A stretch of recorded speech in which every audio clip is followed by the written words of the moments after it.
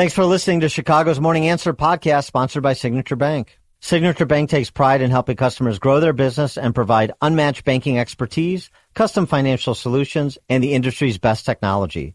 So whether you're a business looking for a deposit relationship or needs a ready source of financing, Signature Bank is the right bank for you. Call today at 773-467-5600 to hear how Signature Bank can help your business grow and thrive. Member FDIC, Equal Housing Lender. This is Chicago's Morning Answer with Dan Proft and Amy Jacobson on AM 560. The Answer.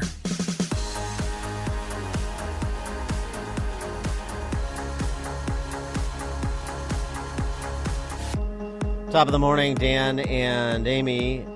So the Bears closed on Arlington Heights Park, the future site of Soldier Field in the suburbs. They're going to call it that, yeah. Are you starting to get excited about watching Justin Fields run for his life in the suburbs? 312-642-5600, turnkey.pro answer line, 64636DA, turnkey.pro text line. I think this is exciting. These are exciting times. I mean, I grew up and, obviously went to the best high school in the world, Hersey High School in Arlington Heights. Right. It's the greatest thing. So we're now going to have nice things.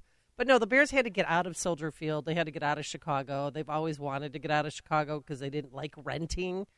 And so I think it's a great idea. But the problem is funding. Who's going to help pay for this? Because the residents of Arlington Heights don't want to pay for it. They want to reap the benefits of it and have a nice, shopping area, a mall. There's going to be a school, an elementary school, I believe, on the property. But they don't want to pay for it, meaning they don't want higher taxes. The governor, Jelly Belly. Oh, that guy? Telling the anti-business business magazine Cranes, Bears are a private business. They don't need taxpayer funds. Is there such a thing as a public business? See, I just find these histrionics from the ruling class in Chicago and Illinois such a fun bit of high dungeon, don't you? Well, the Bears are a private business. They don't need taxpayer subsidies. Oh. So I ask again, is there such a thing as a public business? See, what Jelly Belly and the rent-seeking editorial board at Cranes are saying is not that the Bears are a private business. They're saying something more important. The Bears are a disfavored business. And they have curried disfavor by leaving the city because that's not what the political class wants. So the people that, hey, we're hands off because it's private business, but when the private business does something that we don't like, then we're going to make sure that we make it as difficult as possible. And this is not a statement in support of subsidies for sports teams because I'm opposed to them categorically. The only thing I just want to point out is the rank hypocrisy. So it's a private business. All those green energy businesses that Pritzker loves to subsidize with your money, are they private businesses too? Or are those public businesses? Do I get a piece of that action? Yeah, good point. I don't think so. Well, Mayor Lightfoot released a statement. She's excited about this development too. Her spokesperson. All right, ready?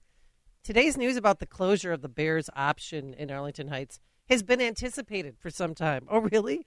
Nonetheless, all of us diehard Bear fans, the mayor included, know and believe that the Chicago Bears should remain in Chicago. Ooh.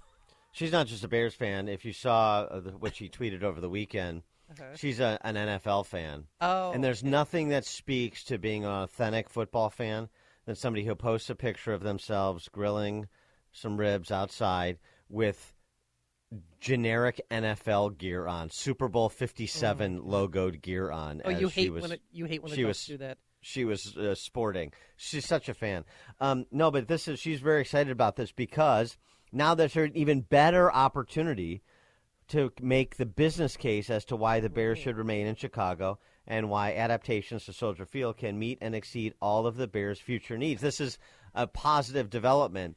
So a triple threat would have you believe as she stares at her electoral oblivion less than 2 weeks away. Because now, I mean, she's making a technical point now. Right. We can open up conversations with them about the relative merits of the Soldier Field redo versus, Bearsville up in Arlington Heights. But, yeah, this thing can still go sideways. Mm-hmm. But, it's all tracking to where we told you it would track a year and a half ago when this first started.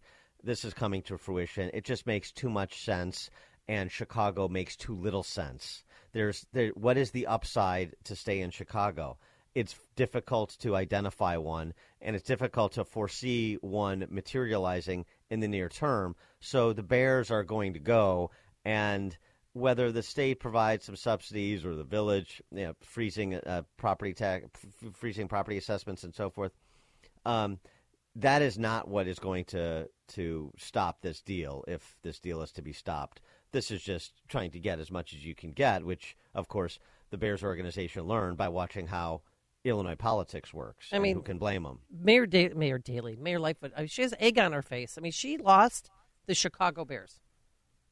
Think about that. During her mayoralship, the city, Mag Miles, a joke, State Street, all the stores are pretty much closed. If you go to O'Hare Airport, Dan, have you been to baggage claim lately? We'll get to that. But I'm just saying, the city. Well, it's hell in a handbag. Well, right, and remember, you can't forget her initial reaction, which is so emblematic of her 4-year tenure. Her initial reaction to the prospect the Bears would consider moving to Arlington Heights was they should concentrate on trying to beat the Packers. That sort of dismissive attitude has punctuated her regime, and it will be in large measure why she's not the mayor come May. George in Naperville, you're on Chicago's Morning Answer. Dan, I wanted to ask you, under the first Mayor Daley, when the Bears were flirting with possibly doing something, he's like, they won't be the Chicago Bears anymore. I was wondering if there was any merit to what he was saying, if it was true or he had the power to take that Chicago away from them. No. Yeah, it's a good question. Thanks for the call, George. That's great saber rattling. He does not have the power to do that. Right. The mayor does not have the power to do that. This just in, Mayor Daley, Mayor Lightfoot, they don't own the word Chicago. And, the idea that the city has some trademark, the city corporation has some trademark on Chicago, needs city approval to use Chicago. No, I don't think so. So, no, that's not the case. That would be a team organization decision and, I guess, to some extent, an NFL decision. But then now think about this, too. How many professional sports teams now are not technically in the big cities that they represent. It's not the Frisco Cowboys. It's the Dallas Cowboys. Right. It's not the East Rutherford Giants. It's the New York Giants. It's not the New Orleans Jazz. It's not the New Orleans Jazz. The Utah Jazz. Remember, there used to be New Orleans. I'm saying when you move teams, you change. Sometimes you have to change names when you move to different cities. But yes, they're not going to become the Arlington Heights Bears. They're going to be the Chicago Bears. But I thought that they should have moved the same metro area. Right, but they should have moved to Northwest Indiana. Wouldn't that have been a total slap in the face to Pritzker and Lightfoot, to both of them, and the tax benefits they would have gotten? Whew. Well, yes, but the attractiveness of the Arlington racetrack property, and and frankly, again, they're a lot closer to their season ticket fan base. Yeah, that's true. Tom in Deer Park. Good morning, Dan and Amy. Yeah, about unfavored businesses. One thing that Pritzker won't say, Lightfoot won't say, and woke Krings won't print. The McCaskey family is very pro-life Catholic, and those people can't stand that. You'll never see it in print, they'll never admit it. But that will have something, not everything, to do with this as well. That's true. Thanks for the call, Tom. Dan and Amy, Chicago's Morning Answer. Connect with Dan and Amy on the AM 560 The Answer mobile app.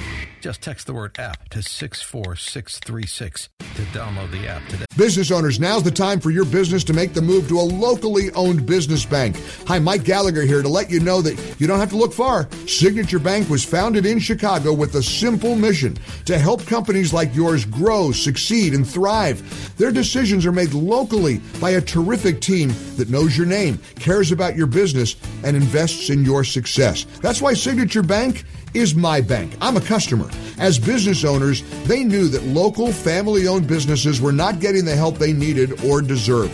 So I invite you to reach out to my friends at Signature Bank today. Write the number down. Remember this phone number, Signature Bank, 773-467-5630, and learn all about this great bank, 773-467-5630, or visit them online at signaturebank.bank. That's signaturebank.bank. Signature Bank makes commercial banking personal. Member FDIC, equal housing lender.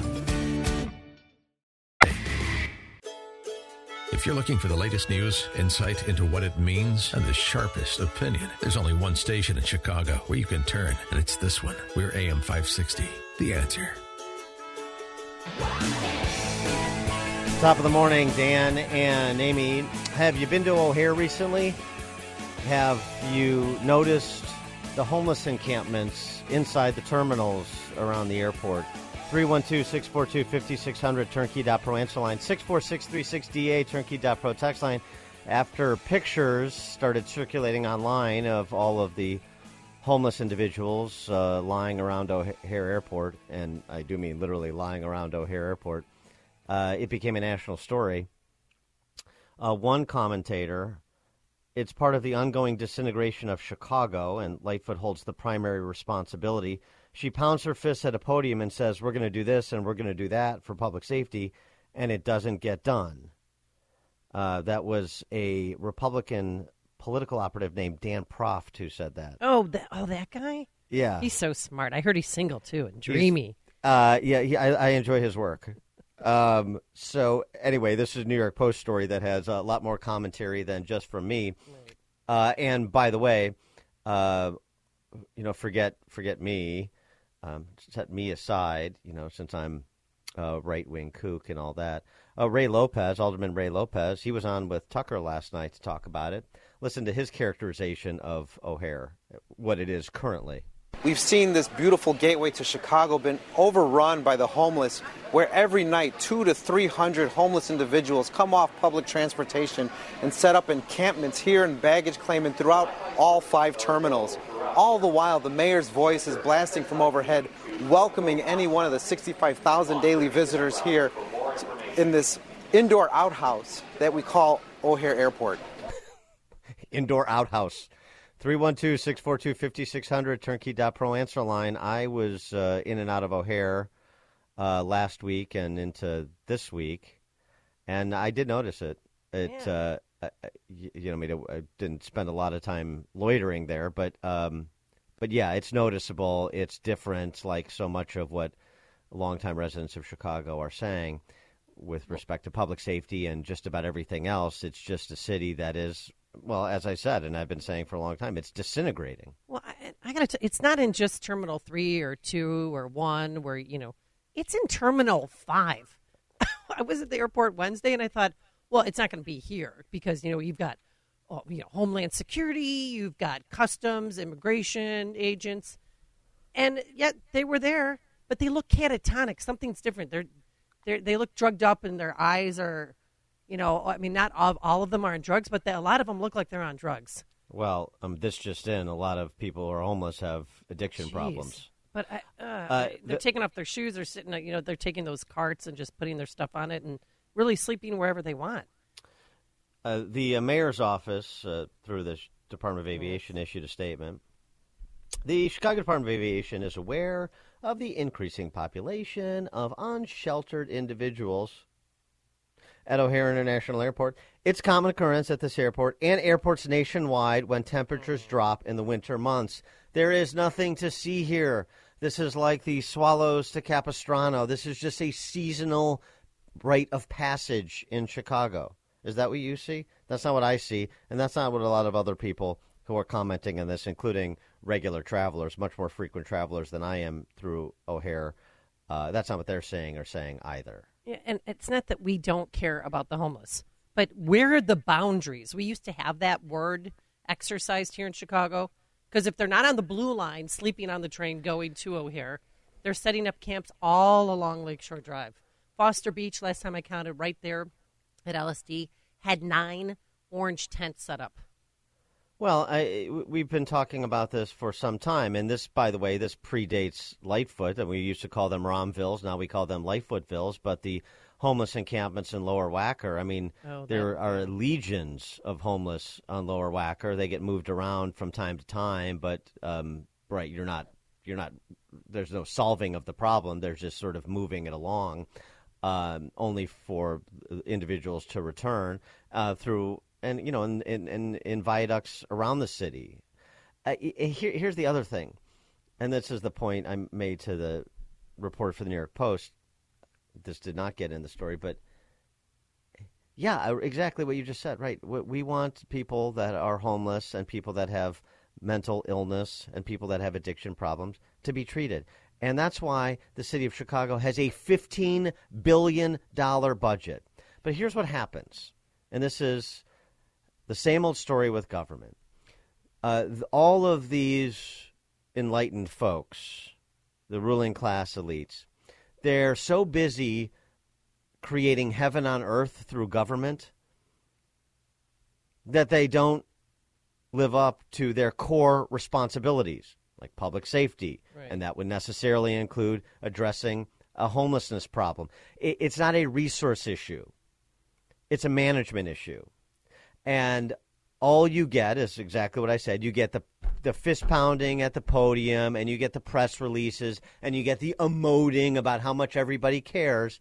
And that is in lieu of actually doing the difficult work that a lot of social service providers do, the day-to-day implementation of a plan. What did Chris Kibzinski say, McDonald's, last year, that he was excoriated for by Lightfoot? He doesn't know what he's talking about. Crime problem? What crime problem? Of course. Homeless problem? What homeless problem? It's seasonal. That's the attitude. They don't have a plan, and so they just say, well, it's being overblown, and we know a lot more about this than you, so why don't you just shut up? That's essentially what she said to Kibzinski. Well, he said the business community stands ready, business leaders like him and McDonald's stand ready to help, but we'd like to see a plan. We'd like to know what we're supporting, and we have resources, both financial and in terms of manpower, that perhaps we could contribute. And he gets told to go pound sand by Lightfoot. Well, it's the same thing here. What is the plan? What is the infrastructure? All this high-minded talk about being a welcoming city and our brother's keeper and this program and that program and this needs to be expanded and this needs to be created. And yet the core tasks, the core services that everybody wants to see provided are not provided. But why can't they just tell them no? I mean, they told us get a vaccine or else you can't keep your job at CPS. But you can't tell a homeless people who's not paying taxes, sorry, because we're paying an exorbitant amount of taxes for what? This is your entrance to Chicago? You don't even know if these people are alive or dead. I think that was the biggest problem because it's sick. Well, no, I like the point that Lopez made too. The juxtaposition of Lori Lightfoot's voice bellowing, right. the recorded voice bellowing the welcome to Chicago while you're stepping over homeless people to get your luggage. Yeah, she started that a few months ago, because it's an election season. We all know the game. Mary at Midway, you're on Chicago's Morning Answer. I don't know about anything about O'Hare, but I live by Midway Airport, and there's a bunch of hotels at 65th and Cicero, which actually used to be beautiful. They don't even fit in that neighborhood. They're so fancy and everything. But now, for the last 2 or 3 years, they've been having nothing but homeless people and, people that are just getting here and so on. It's really not hotels at all anymore. It's just been homeless. Everybody knows that. I live right by there. It's, lots of crime and the doors are locked to anybody unless they have some connections. And those hotels, by the way, used to have like fundraisers and stuff there. So I'm thinking it's all kind of connected or something. Yeah. Yeah, thanks for the call. Well, I mean, it's a lot of those motels along Cicero Avenue don't exactly inspire a weekend getaway, if you know what I'm saying. Because it's a motel. Yeah, with emphasis on mo. But something else Lopez said, too, I want to get to. Yeah. In terms of the need for a paradigm shift, the need for systemic change, and systemic is a word that the left loves so much. Systemic change, reform, improvement, professional management. A lot of government, like a lot of corporate America or a lot of police work, any big bureaucracy, it's not glamorous. And this is, frankly, why DeSantis is so impressive, because he has granular knowledge of what's going on, and he's outcome focused. And he focuses, here's the inputs, here are the outputs. We measure how we doing. Are we delivering what we're charged to deliver? And if we're not, here are the steps we're going to take to make sure we do. There's none of that goes on in Illinois and Chicago, because they can fall back on identitarian politics and their beautiful lies. And people say, oh, well, that's just part of living in the big city. Homelessness everywhere, people getting shot, kids not learning to read, do math. Kids getting assaulted at school. That's just big city living. Yeah. But this is taking it a step too far. I mean, because it's just a horrible welcome to Chicago. Well, but then they get on the CT and it's even worse, right? Well, here's the hurdle that Chicago has to get over. Honkies like your neighbors in Lakeview. Amazing in a city like Chicago that we have so many individuals who are hiding behind white guilt and privilege as an excuse to stick with the failed mayor. Rather than hold her accountable for what she's done and what she continues to do to this beautiful city, they're willing to stick by her just to assuage their personal guilt of privilege or wokeness, whatever they want to call it. And many of us continue to fight back. I know you had Dr. Wilson on your show as well, who's standing up against her. We have to fight back for this city, because we can't allow what's happening here to become the mainstay for every neighborhood and for every iconic part of Chicago, which is overrun by the homeless, overrun by gangs, overrun by criminality, and what should be a welcoming city to all the good law-abiding people who want to make this home. I tell Amen. you, those honkies he's referring to should feel guilty, but not for the reasons that they do feel guilty. You know what this is about? This is about that viral moment. If the Chicago police officer or somebody's removing a homeless person and they fight back, they're so worried about one image. When this is what you're going to settle for. This image, you're choosing one image over the other. What about triple threat, convening all the social service providers in the city, particularly those that have experience treating people who are addicted to drugs, people with mental illness problems? I mean, where's the call to do that? Where's the call to get all the resources together, including the nonprofit resources, and divide the labor to address this problem? There's nothing. You know what it is? You get a statement from the Department of Aviation. It's seasonal. Just avert your eyes. Seasonal. It's not. This was happening in the spring. This was happening in the summer. If you take a late flight in, they take the blue line in and they'll set up camp. And then they don't clean up after themselves. Sorry. Nicholas in Streeterville. Hey, Dan and Amy, good to talk to you. I'm actually on my way to our beautiful airport right now. Oh, wonderful. Quick story for you. A friend of mine was just traveling around Venezuela and says he didn't get peddled or begged at not once. If he did, it was somebody either juggling or doing some sort of act trying to earn their money instead of just coming up and begging on them. As soon as he walked into Chicago, he had plenty of people walking up to him trying to grab at his pockets, the typical Chicago way. I don't think Lightfoot's ever going to change. These people are nuts. I don't know what it's going to take. There's no money in trying to fix homelessness in Chicago for our corrupt politicians. So, yeah, it's going to constantly be something that they ignore. Thanks for Talk the to call. you guys when I get back. Yeah. Good luck. Thanks for the call, Nicholas. But certain cities do. If you go to San Mateo, California, it's right next to San Francisco. They do not allow any homeless people. If somebody's trying to set up camp underneath the viaduct, the cops are there lickety-split. I don't know where they take them, but they take them somewhere else. Same with Newport Beach, California. Each community does things differently. And Old Man Daly, he used to, have the engine companies go out and spray down the streets because, you had to clean the streets, but really he was just trying to get homeless people off the streets. And it seemed inhumane, but it worked. Roger, Southside. Morning, gang. Amy, wow, that's great memories. Yeah, could you see Richard J. Daley and Lightfoot squaring off in today's world? Oh, I'd love it. Yeah, I'm at O'Hare about 4 days a week. Yeah, complete barnyard like everything else we have going in the state of Illinois. Midway is a real nice. I heard they're talking about making it the Section 8 office or CHA. That's just as well. When are we going? Well, you know what'll happen. We can corral the homeless and put them in the Section 8 housing that Lightfoot wants to bring to the financial district. Oh, that's right. Yeah. Does she want to put them in the West Loop or in the Gold Coast? Has she decided? Thanks for the call, Roger. Lewis, Southside. Good morning, Dan. Good morning, Amy. I'd like to make two comments. Back in the 1960s, we used to have this problem at the airports like you talking about. Do you remember the Hare Krishners? Yeah. From Airplane. Yeah, Joe Isuzu. Yeah. Yeah. Well, anytime you went in there, they were there. You had to punch your way through them to get to the terminal. Exactly. Yeah. Yeah. You remember that movie, Airport? Airplane.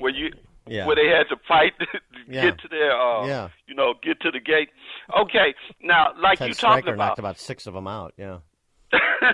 Yeah, like you talking about. This is about management, The resources are out there. The problem is connecting the people who need the resources, connecting them, getting that connection. Now, the mayor had said something about a line she has called 211 that's supposed to offer all the federal, state, county, and city resources they have out there. But that's not the problem. The problem is that we need people out there, to walk up to these people and to recognize that they have a problem, and to suggest, make suggestions, and offer them the resources that the government has to offer, Yeah.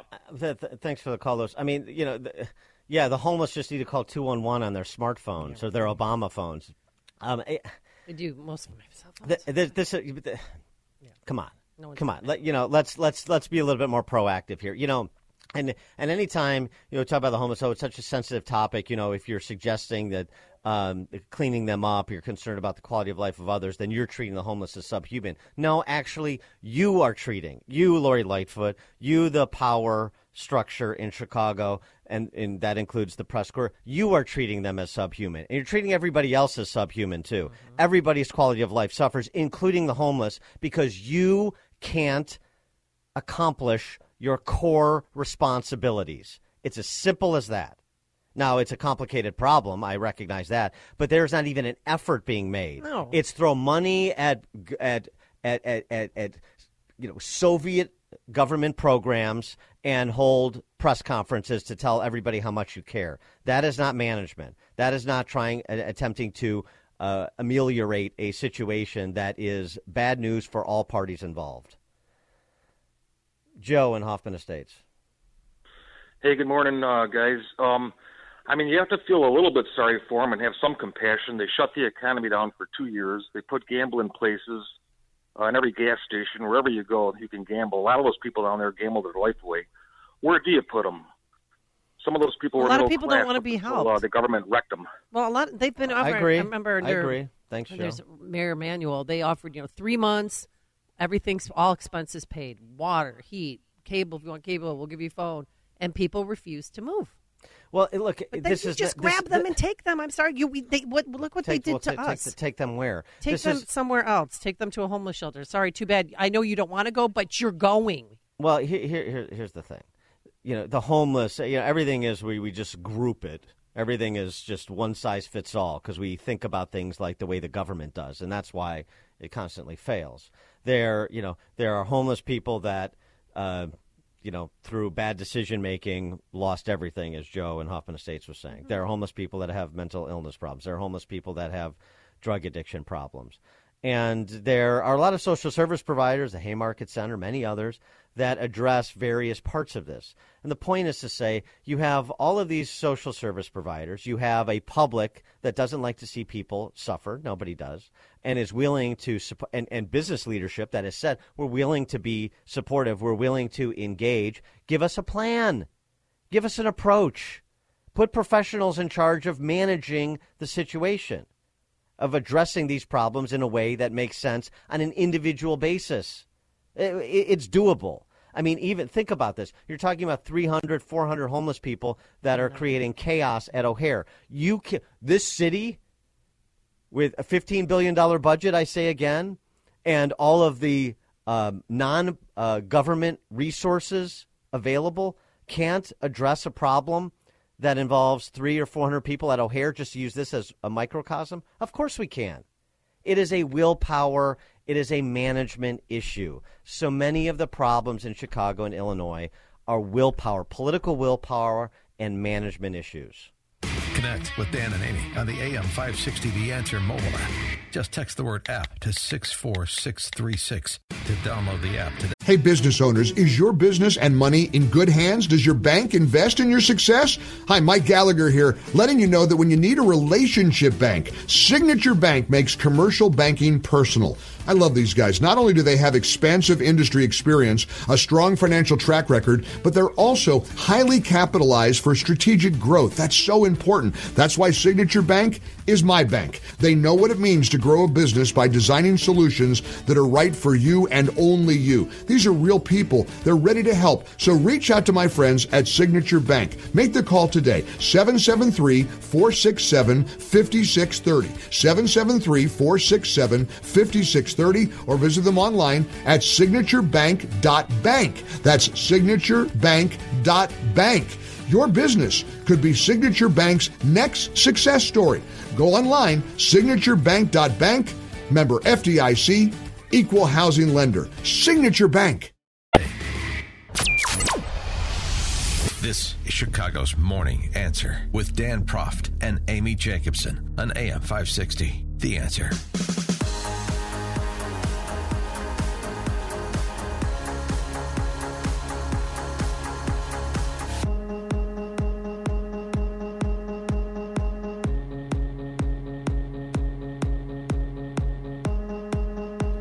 Top of the morning, Dan and Amy.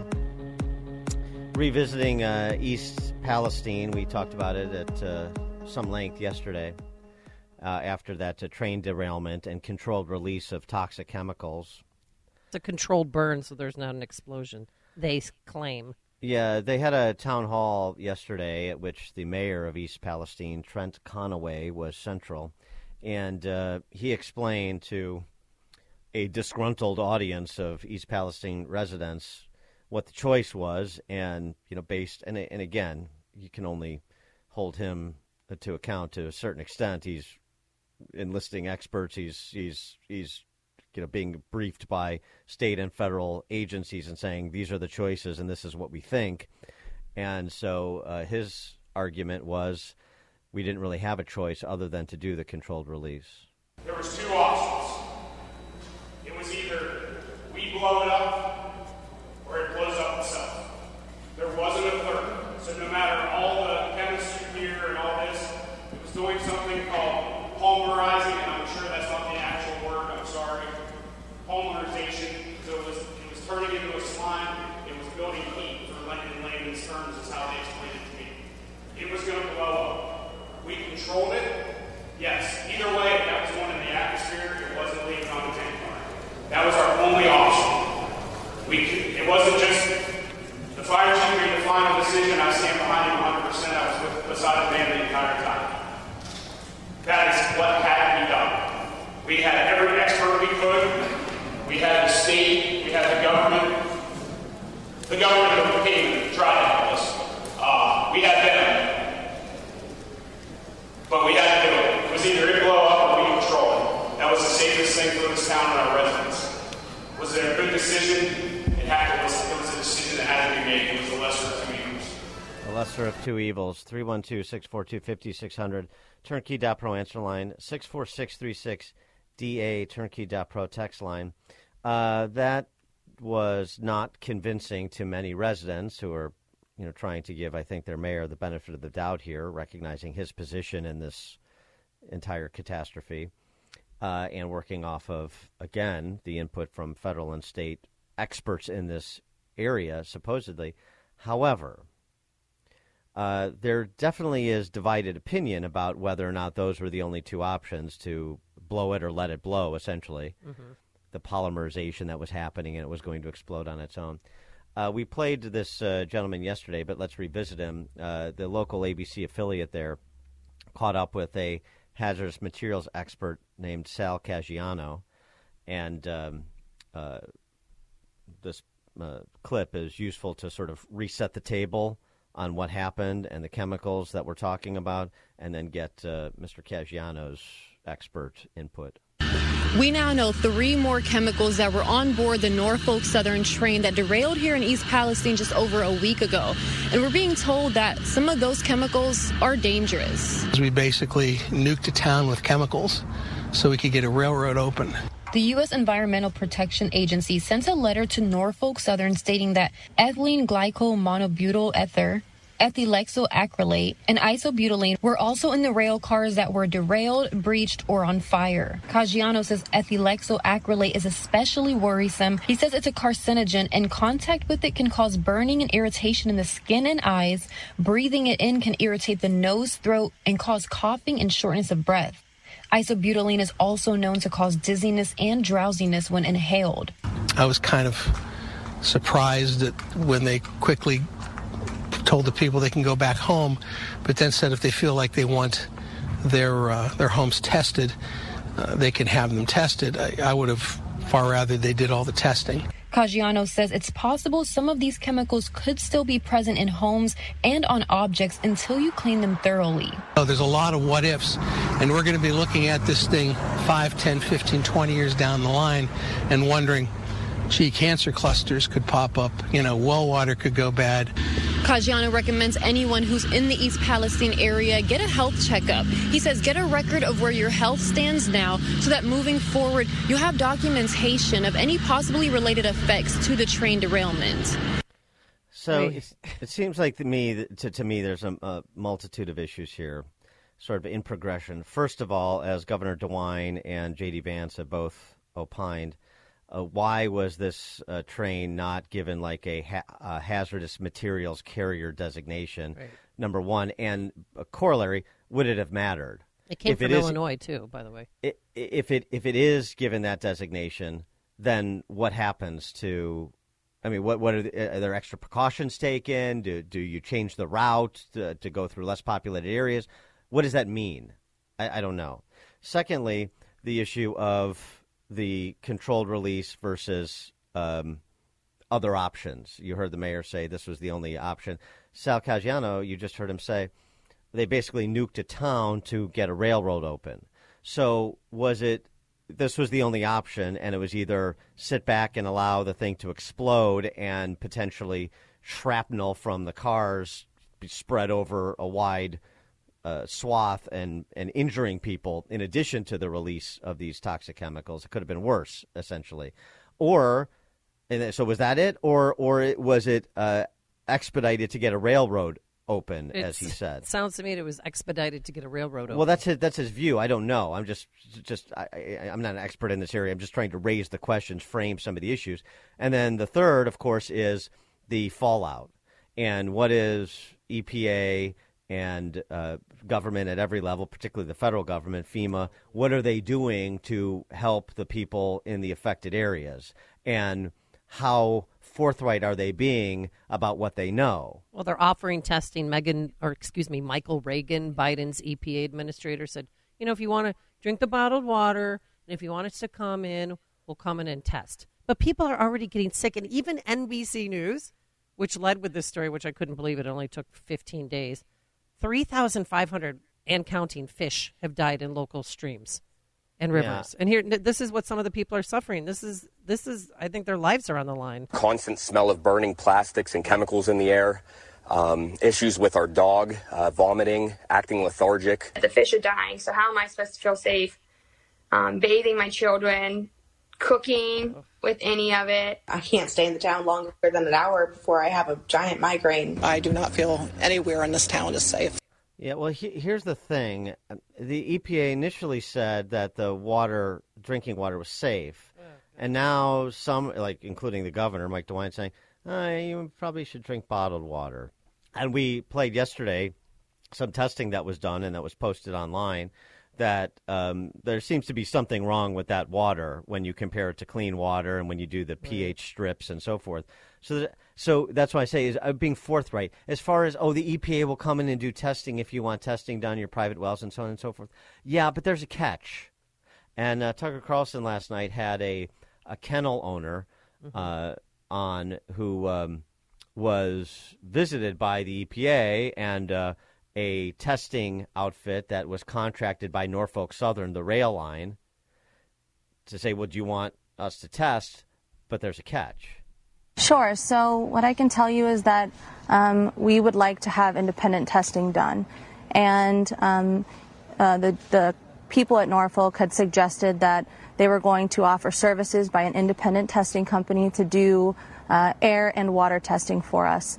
When these people came to our property, the company was called CTEH. I call it CTEC.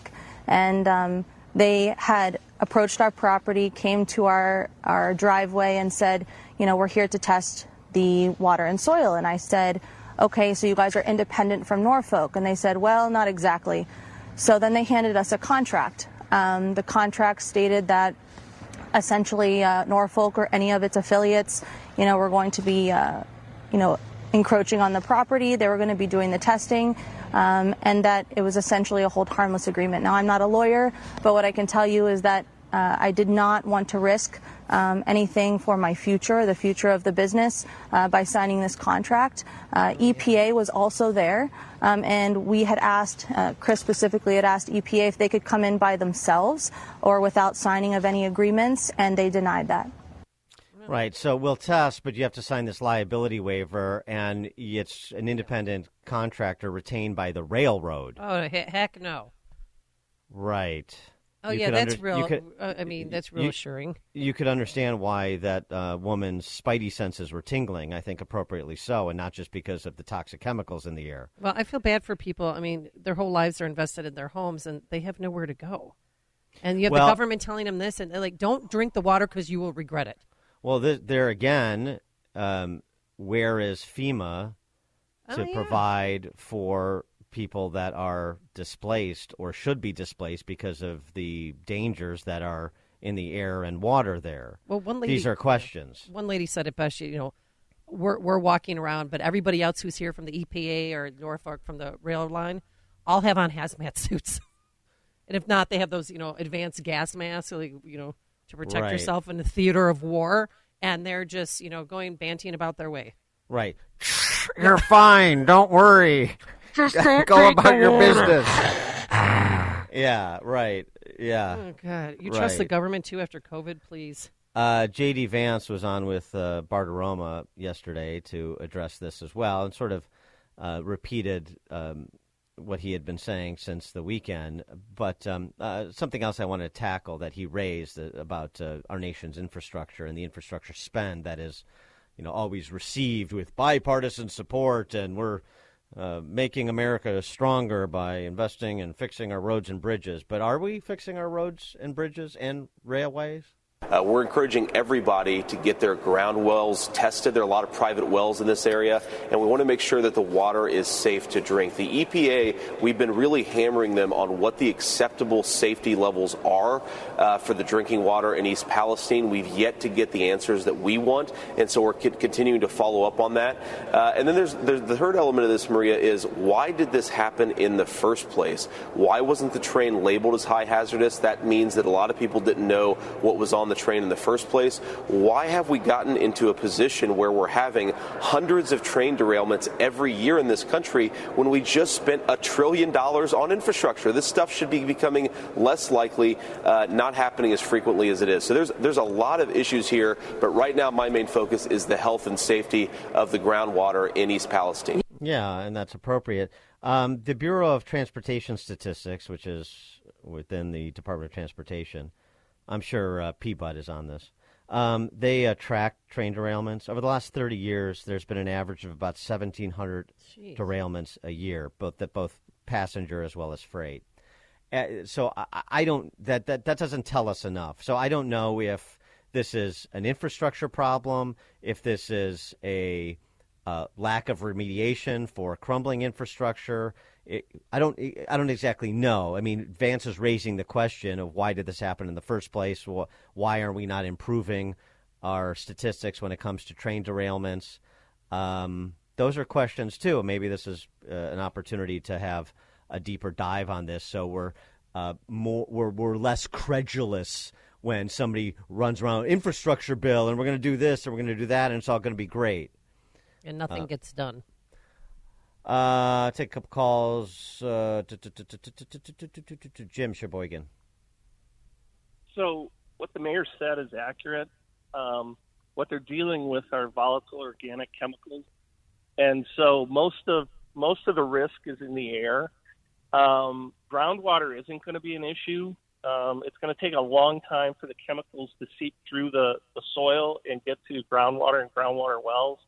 Typically, groundwater drinking water wells are more than 100 feet deep. So if I'm the EPA and I'm the on-scene coordinator, I'm going to worry about air emissions and I'm going to worry about surface water. Now, wait, hold on a second. Hold on a second. What's your background, professional background? How do you know this stuff? I've been doing HAZWOPER stuff for 35 plus years. Okay. All right. Good. And I've had two facilities. I forget the terminology, but basically I've had two large fires at two manufacturing facilities where the public was held to sequester. So anyway, the problem that I see with this is obviously public communication. Mm-hmm. Why I'm listening to politicians is a joke. You should have the fire department, the local fire chief. You should have the local EPA on-scene coordinator. You should have these people in front of the news media. Because otherwise everybody thinks like Amy, the world's going to come to an end. Our houses are contaminated. We're all going to die. And yeah, I mean, there's a risk in the air. There's definitely some human health issues that you've got to be concerned with. But EPA is on site. I can guarantee you EPA has air monitors throughout the community. They don't have a lot of choices. Were they going to send emergency cleanup crews into the fire and have emergency responders killed? They didn't have a lot of options. Now, don't get me wrong. I mean, I've seen EPA bundle a lot of different type of catastrophes like this one. I go back to the Oregon coast where the Coast Guard tried to bomb the New Carissa, right? They had a ship that was shipwrecked on the coast. They were afraid of an oil spill. So what did they do? They bombed it and tried to burn up all the oil before it got released, and all they did was broke up the ship and created a worse oil spill. But in emergency situations like this, the mayor's right. You don't have a lot of good options, and you got to protect. Okay, go on. Ask me any question you want. Yeah. I mean, I can appreciate that, but two things. I mean, you heard from that hazardous materials expert Sal Caggiano said they nuked a town to clear a railroad. Yeah, that's nonsense. He's grandstanding. Oh, okay. All right. What about with respect to the issue of the groundwater? At least some of the testing that is circulating. I mean, I can't vouch for the integrity of it, but I mean, it did seem to indicate there's a problem with the water. And you have people, I assume, based on what they're hearing from experts. I don't think Mike DeWine is going off half-cocked when he said I'd probably drink bottled water. No, you want to drink bottled water, but the reason is because, and the fish kills are telling you this, right? Most of your drinking water sources are from surface water, especially in small communities, right? Right. I'm just saying that's the first risk. I'm not saying groundwater and groundwater wells aren't a risk. They're just not as big of a risk. Let's say you have a 50 or a 60-foot well for your house, right? These chemicals aren't leaching, more than maybe a foot or two per day, if that, right? Because you got to go through the whole soil column to get to the intake for your well, right? It's 50 to 60 feet down. All right, I have another question. That's a shallow well. I've got another question. You heard from that kennel owner. Talk about having an EPA point person there and so on and so forth. But what about that? What about the idea of will sanction the independent contractor that Norfolk Southern hired to do testing, but you have to sign this liability waiver? Yeah, I don't know about the liability waiver as much as wasn't an access agreement. Okay, I'd have to look at the language, but the bottom line is EPA wants the railroad to take responsibility. So people are complaining that they want things tested, but these people have to come from the railroad. They're probably a consultant, an environmental consultant. They got to get access to your property, right?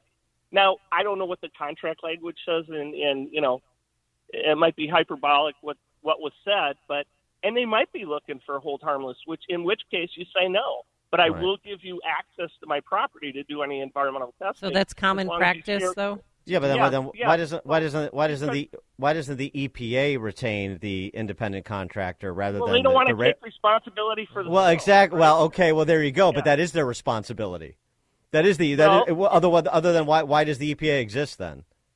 I agree with you. Okay, so let's take the trade centers, right? The trade centers come down. It was the biggest asbestos release in the history of our country, right? What did the EPA do? They went around and they cleaned up sandboxes, in local parks.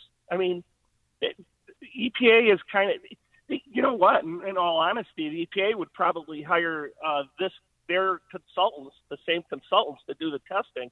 They just don't want to take responsibility for the spill. And that's screwed up, and they should.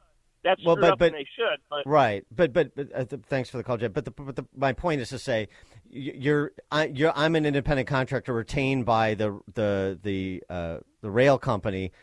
You can understand why it seems to be like, well, are you working for them or are you working for me? There's sort of a perception of a conflict of interest. At minimum, there's a perception. And so EPA, we're independent. We're the regulatory agency. Will retain the independent consultant. You can bill back Norfolk Southern for the work that they do, but I want somebody that's independent of the railway. You can understand why people would want that. I certainly could. Greg in Jefferson Park. Hey, good morning, guys. I don't know about that guy, man. I'm real concerned about it only goes down a foot a day. So what? You got to wait 2 months before the groundwater? I mean, I don't know who'd hire that guy, but he's out of his gourd. Well, this is beyond my expertise, so I don't know. You're just trying to, trying to follow the logic here. Yeah. One of my concerns about this whole thing was, I'm guessing, I don't know, but they must have put that fire out before they did this controlled leak to then burn the rest of this stuff. If you could do a controlled leak, because I know on those cars the valves are protected for accidents like that, so you can open up the valve. If you can open up one of those valves, you can hook a damn hose up to it, put it in a truck, and get it the hell out of there. I still don't understand why they did that. Because if you get those cars cool enough, pouring water on them, they're not going to blow. Somebody's got to go in there to open them up to let the stuff out. If you got, if you're risking to do that, I don't know. Put a hose on it. I mean, it's a fair question. Thanks for the call, Greg. It's fair. I don't know. I don't know. Frank in Arlington Heights. Hey, good morning. Well, if you have industry, you're going to have industrial accidents. If you have government, you're going to pay taxes for that government. And I think this just shows how ineffective government is. We pay all these tens of billions of dollars to the Department of Transportation, the EPA, and, they're reacting to a problem. You don't have all these great options. But what about the prevention of these problems? You mentioned that stat, 1,700 derailments in the United States last year. That sounds awfully high to me. What kind of return are we getting, we the taxpayers getting, from Pete Buttigieg and the Department of Transportation and their analysis of the safety processes for our railroad? And all the money that we've spent over many decades, on infrastructure, quote unquote. Exactly. Total incompetence. That's what you can expect out of government. They never prevent anything. Thanks for the call, Frank. Connect with Dan and Amy on the AM 560 The Answer mobile app. Just text the word app to 64636 to download the app today.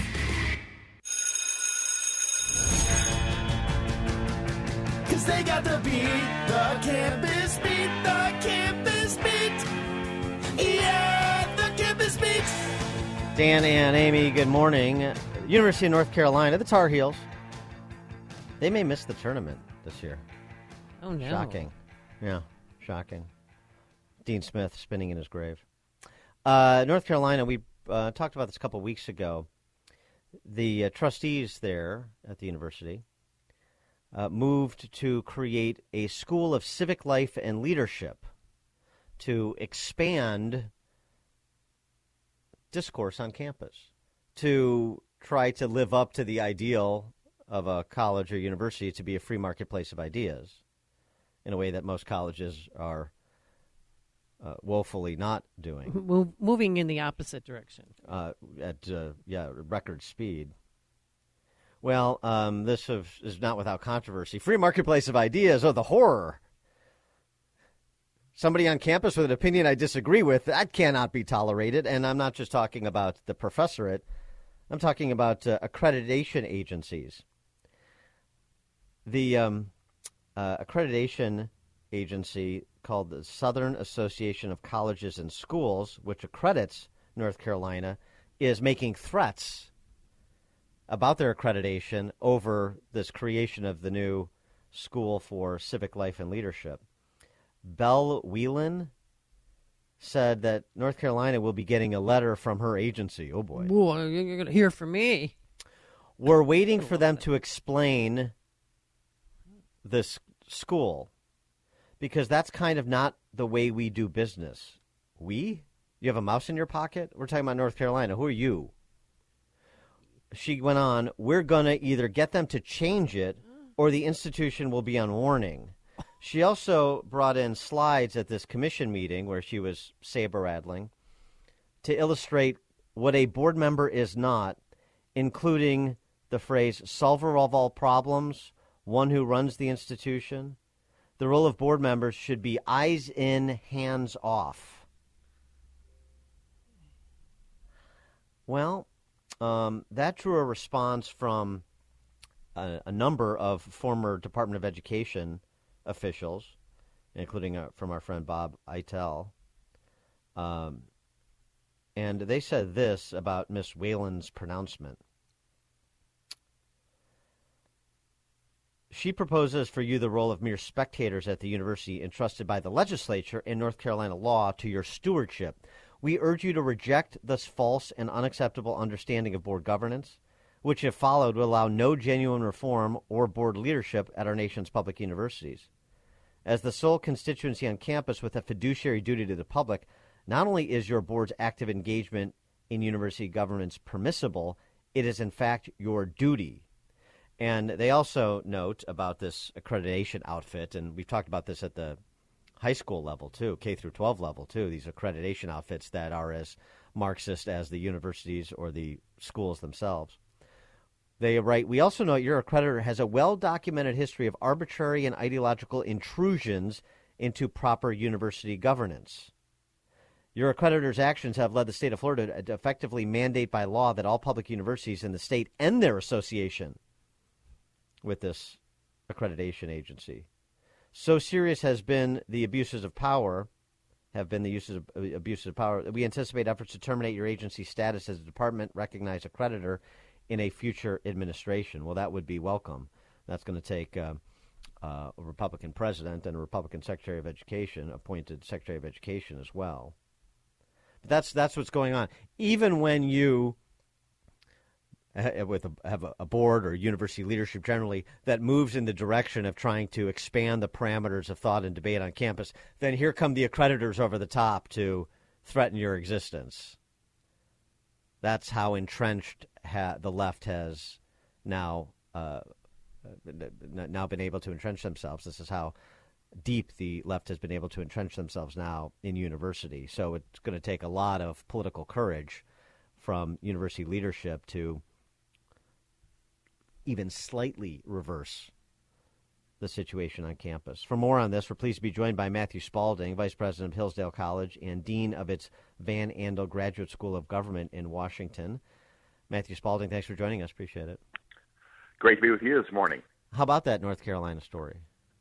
That's actually a great story and well described. I think what we're seeing going on here, both in North Carolina, Florida, where I'm on a board of a college, and I think around the nation, is a shift. We're no longer talking about the old liberal professor in the department and complaining about the left wing department here or there.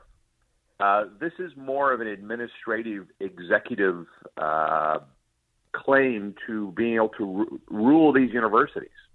All the things you've talked about, accreditation. I would add the admissions process, the hiring process. These things go well beyond curriculum and the old-fashioned things we maybe associate with the academy being liberal. This is not just a wacky professor.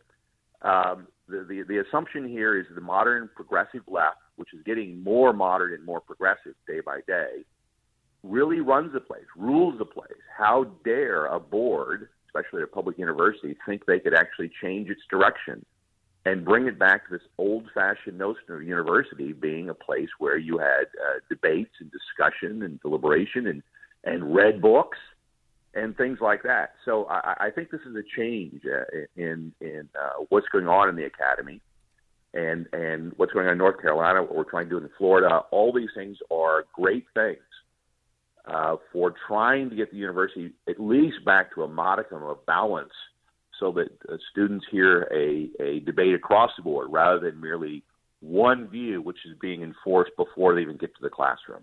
So, the layers of gatekeepers that you've just described, the admissions, the hiring, and then the accreditation agencies, sometimes many times the Board of Trustees as well. So, it prompts revisiting this question that a lot of people have been trying to answer, and some are answering it in different ways. Outside of a state of Florida where Ron DeSantis just says, and the Florida State Legislature just says, this is what we're going to do, and we're going to impose it by state law to get back to the as you were saying, the promise that was made of these public universities to their constituents long ago. Is the situation now such that, other than one-offs like a state of Florida, the play is University of Austin.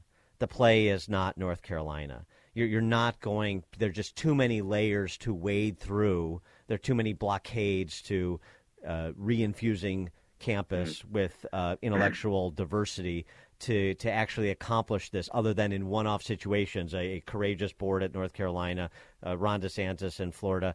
You have to try to stand up more Hillsdales like the folks that are driving University of Austin are trying to do. Right. No, I think in the immediate sense, you're right. These seem to be a bunch of one-offs here and there. Having said that, I think movement has to start someplace. Think of it in more in terms of a market. What might start in Florida might get picked up by Texas or other red states, and you've got a movement going. I think the frustration with the academy has been building probably for decades. It's gotten worse in recent years, such that there is today a huge demand coming from students. I mean, the admissions at Hillsdale College, for instance, are off the charts. Our yield is very high when we offer students the opportunity to go there. The demand in K through 12 schools that are classical. The desire for these new schools is very powerful, and there's a lot of money now going to higher education in a way that it wasn't before. So the possibility of making change, I think, is very high. Does it start slowly? Does it start in a few places? Absolutely. I think the amazing thing here is seeing where it's being picked up all of a sudden here and there. I think that'll start happening faster as people see the possibility of actually doing these things. A board being able to go in and change an institution. Starting new institutions within colleges. That's been going on for some time here or there. I think it's taking off and becoming more rapid. Starting a new college, which is extremely difficult, that's now a possibility in a way that I think it wasn't in the past. I think we'll see some smaller mid-sized schools here and there, and private schools, getting their acts together and realizing there's actually a market for students. And so the problem is that a lot of these mechanisms we just described are mechanisms of what we in business would call monopolies. Right. As soon as you start breaking down a monopoly, when there is a market for an alternative, you start seeing change within an economy. And I think that's what we're starting to see in higher education. So what's the progression? Is DeSantis the model? Ban DEI training in government agencies, including public universities, and then move to get boards, trustees appointed to the boards of these colleges that are going to push the colleges in the direction of free and open inquiry. Is that essentially the two-step that governors in other states that are sensible should follow? Well, I think in general, Governor DeSantis really is the model. He has a keen understanding of this, and he knows how to govern, which is a rare combination nowadays. Having said that, I remind every governor and legislature when I go around and talk to them that education, K through 12 education and higher education, is a unique responsibility, a constitutional responsibility of legislatures and governors. Every legislature and every governor has the power to do this if they so choose to. These are public institutions, are controlled by the legislatures and the governors of their states, and have a responsibility to the people that elected them. They're paid for by the taxpayers of the state. I think for too long we have assumed that higher education is just going its merry way. It's kind of lefty, but nothing we can do about it. But it's gotten to a point where it is now so objectionable in how it operates, how it runs, what it's doing to students, that really adult leadership is needed in a way that it was not before. Now we're talking about the administration of these colleges. That is particularly a responsibility of those who govern those colleges. And boards are appointed by governors. Governors are acting on laws passed by states. They have a responsibility to do that. So yes, on the one hand, he's the model right now, Governor DeSantis. But there are other states and other governors who could do different things. There are amazing a number of possibilities here, given the nature of the academy and where it's gotten. So I think we're really seeing the start of hopefully a groundswell to make some of these changes, to try the best we can to get some sense of what we would naturally call good diversity of opinions in front of these students, so they can either have at least have a fighting chance to get educated, which is the real problem. All this is just stultifying for these students who thought they were going to college for the gaining of knowledge, or instead going there and merely learning an ideological line, and that's just terrible and destructive to their whole education. He is Matthew Spalding, VP of Hillsdale College and Dean of its Van Andel Graduate School of Government in Washington. Matthew Spalding, thanks for joining us. Appreciate it. Great being with you. Thank you. And he joined us on our Turnkey.pro answer line. Connect with Dan and Amy on the AM 560 The Answer mobile app. Just text the word app to 64636 to download the app today. This is Chicago's Morning Answer with Dan Proft and Amy Jacobson on AM 560. The Answer.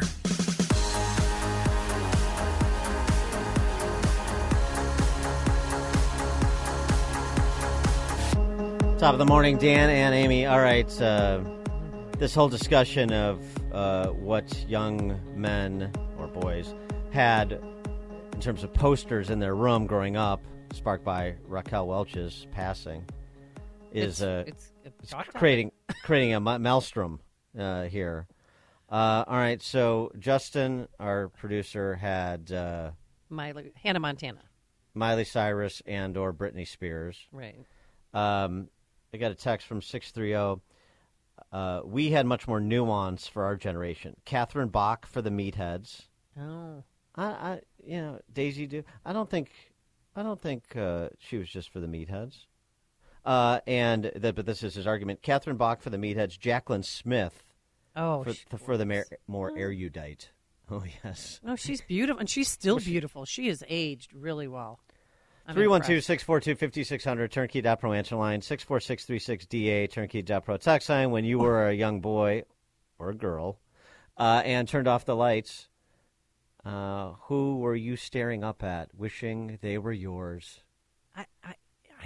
Remember the DeFrancos? They were a band. It was a family band. The DeFrancos? Yeah, that's really digging deep. If anybody remembers that, please make sure I'm not crazy. 312-642-5600. I know DeBarge.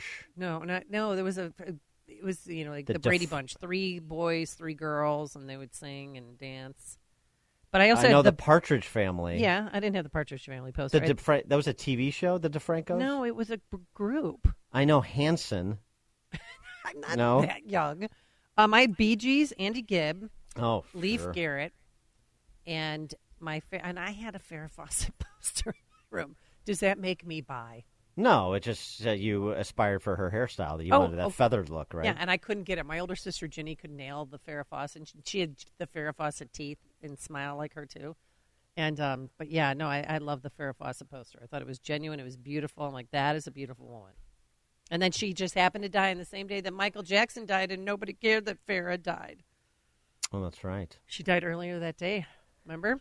Yeah. Because nobody else does. So, I mean, obviously I had great appreciation for Fussy Britches, Raquel Welch. Mm-hmm. But that was she was a little bit before my time in terms of center cut, right? I mean, she's 82 when she passed away. We're getting some kind of dirty text messages in here. Well, there's a lot of dirty minds out there. Bay City Rollers. That's another one that came in. Bay City Rollers? Yeah. You don't You know mean what the like Bay City Rollers are? the roller derby thing? No, it was a group, the Bay City Rollers. Oh. Wow, I'm really older. I mean, I'm only 10 years older than you, right? Something like that. No, not that old. Bill and Waukegan, you're on Chicago's Morning Answer. Hey, good morning, Dan and Amy. Thanks for taking my call. Well, I used to have a poster of Farrah Fawcett, and on Saturday nights I would just use a blanket and a flashlight, and you guys could probably guess the rest. Please don't tell us. Thanks for taking my call. Yeah, thanks for the call, Bill. Please don't tell us the rest. You know, a lot of people of my age would have had a Heather Locklear. Oh, yeah. Yeah. Or But until Tommy Lee deflowered her. Yeah. Oh, that's Pamela Anderson. Well, it's not just well, and then that her too. Oh, that's right. Baywatch. Oh, that's right. He got around. Yeah. Yeah, he did get around. Natalie and Glen Ellen. Hey, guys. Good morning. My vote is for Scott Baio. Every version of Scott Baio, and he is still hot to this day. He is still good looking. Chachi, yeah. Yeah. Mm-hmm. Nice That's a solid move. I had friends who had him in their bedrooms. I liked Erin Moran. She was cute too. She was cute. Yeah, She's she was hot. She was cute. They were a cute couple. Girl Who next couldn't? Who didn't fall in love with Joni and Chachi? I know. Did they ever get married? Can't remember. Joni Loves Chachi. They had that's that right, spinoff. the spinoff. Yeah. Come on. Did they have babies? I don't remember. Did you have a poster of Tom Bosley in your room by any chance? Oh yeah. Thanks, Dan. Your dad complex? Yeah. Mm-hmm. Tom Bosley. Right. No. Ray and Lombard. Yes, for all the boomers that are listening, Cheryl Teagues. Oh yeah, definitely. Yeah, that was top flight right there. Yeah, I agree with that. Thanks for the call, Ray. Tom in Blue Island. Well, the show that I guess started millions of posters. I'm a couple years older than you guys, but from Charlie's Angels, without a doubt, Cheryl Ladd. Yeah, Cheryl Ladd. Very attractive. I just found out Quinn McCarthy, our producer, had Kathy Ireland swimsuit poster in his. Kathy Ireland, yeah, that's good. And Shania Twain. And she's a good conservative. Yeah. Shania Twain in her day. Yeah. Okay, those are all acceptable answers. You know, this is also sort of a test of like your profile. Mm-hmm. Do you do the Three's Company test, right? Joyce DeWitt or Suzanne Summers? Oh, Joyce DeWitt. No. What about now you need to think a little bit more expansively when you talk about Three's Company, because you have to, of course, include Priscilla Barnes, Terry. Oh yeah. I like Terry, and did you do? And Jenny Lee Harrison. Oh, that's right. Yeah. What about Mr. Roper? I was more of a Ralph Furley man myself. Oh yeah. Yeah, more of a Don Knotts guy. Oh, that's right. They changed. Wait, what posters did you have in your room, Dan Proft? We'll get to that. Okay. But don't you're going to answer that question. Judy in Lamont. Hi, this is for Amy. I'm helping you out here, Amy. Yes, I remember the DeFranco family and 5 siblings in the group. And I am looking it up a little bit, but I remember when you said that. So 5 families in the group, and Heartbeat, It's a Love Beat was the song back in 1973. Right. Oh yes, gosh. so we could all have that in our tune in our head for the day. And for us, my sister is 2 years older than me. She had Donny Osmond, and I had Michael Jackson. So that's what we did. Michael Jackson, that's unfortunate. Thanks for the Well, call, we Judy. didn't know back then. Didn't know at the time, I know. What about Menudo? I'm thinking boy bands. Menudo would have been center cut for you. Mm-hmm. No? Greta Garbo, somebody texted in. That was their... Boy, aging yourself a little bit. Well, that's why it's fun. You know, Jennifer Love Hewitt. You go from Miley Cyrus to Greta Garbo. I know. Covers a lot of history. Oh, Sarah Michelle Gellar, a.k.a. No. Buffy the Vampire Slayer. That's what No. somebody texted in from 630. That was the poster they had on their wall. No, Mhm. I don't see that. Oh, maybe I'm an outlier, but Dan and Amy, had the Pride of DeKalb Cindy Crawford poster on my wall. That's a good man. Yeah, she's okay. Oh, you don't think so? Oh, I think she's pretty beautiful. Greg in LaGrange. Hey, how you doing? Hey, Amy, what is your room? The size of the Taj Mahal with all these posters? No, they're interchangeable. You know, and then the new one would come yeah, out one's- you in do Team one- Beat, and then you'd cut it out and put it One a up. month. Yeah. Tiger Tiger Beat. I had 4 of them up, and they were all sports related. I had the Polish Rifle, Ron Jaworski up. There you go. I had Bobby Orr up. I had Freddie Lynn up, and I had Bjorn Borg up. Those were the guys that I had because I was a sports junkie, and I'm a huge baseball and hockey fan, especially. But the Polish Rifle, Jaworski was great with the Eagles back then. I loved him. Jaws. Oh yeah. Thanks for the call, Greg. Went on to have a very in addition to being an analyst, he's a very good businessman. He's a very successful career in real estate. Real quick, let's check like in Roger with Mike, Staubach. Mike Scott. What posters did you have on your wall growing I up? had all sports guys. I echo the Freddie Lynn when he was with the Detroit Tigers, not the Boston Red Sox. So no girly posters? Freddie Lynn, Lynn. major milestone in Chicago, which was what, Mike Scott? I want to say it was a home run at the All-Star game. I'll accept that answer. Grand Slam. Grand Slam First at the Grand All-Star Slam game. at Yes. Comiskey. Yeah. Right. I was there with an obstructed view. You were not. I was there with well my dad. done, sir. Yeah. You know, Valerie Bertinelli, in my crew at Zeeland Middle School, Valerie Bertinelli from One Day at a Time. Yeah. That That era. was like the wholesome era. girl next door. She looked like she'd walk out of a Zeeland elementary school. Well, she got the best guitarist in the world, so, not bad. That's true. I was more of a Bonnie Franklin guy myself. Thanks. There you go. Somebody else texted in share. Really? Tawny Katane on the hood of the Jaguar. She didn't age well. From White Okay, Snake. May she rest in peace. Well, Yeah. Friends with her that's- family. I love Happens them. to a lot of them. Ginger or Marianne, Dan? That's what they want to know. That's another test. That's like the Yep. Three's Company test. You glamour, you girl next door. I wanted Thurston Howell's wife for the money. Kid, of course you did. Marty in Naperville. Yeah, I always had girlfriends. I had a WLUP poster like everybody else. Yes. Remember the old Loop posters? Yep. Everything said Loop on it, and then all of a sudden they were gone. So, yep. Thanks for the call, Marty. Jack in Whiting, Indiana. I Okay. had Phyllis Diller. Sure, because you like a sense of And humor. Glenda, the Good Witch. And Ruth Buzzy, Ruth Buzzy right alongside her. Yeah, thanks for the call, Jack. He doesn't worry about the physical. He likes the sense of humor. I Right. see that, Right. of course.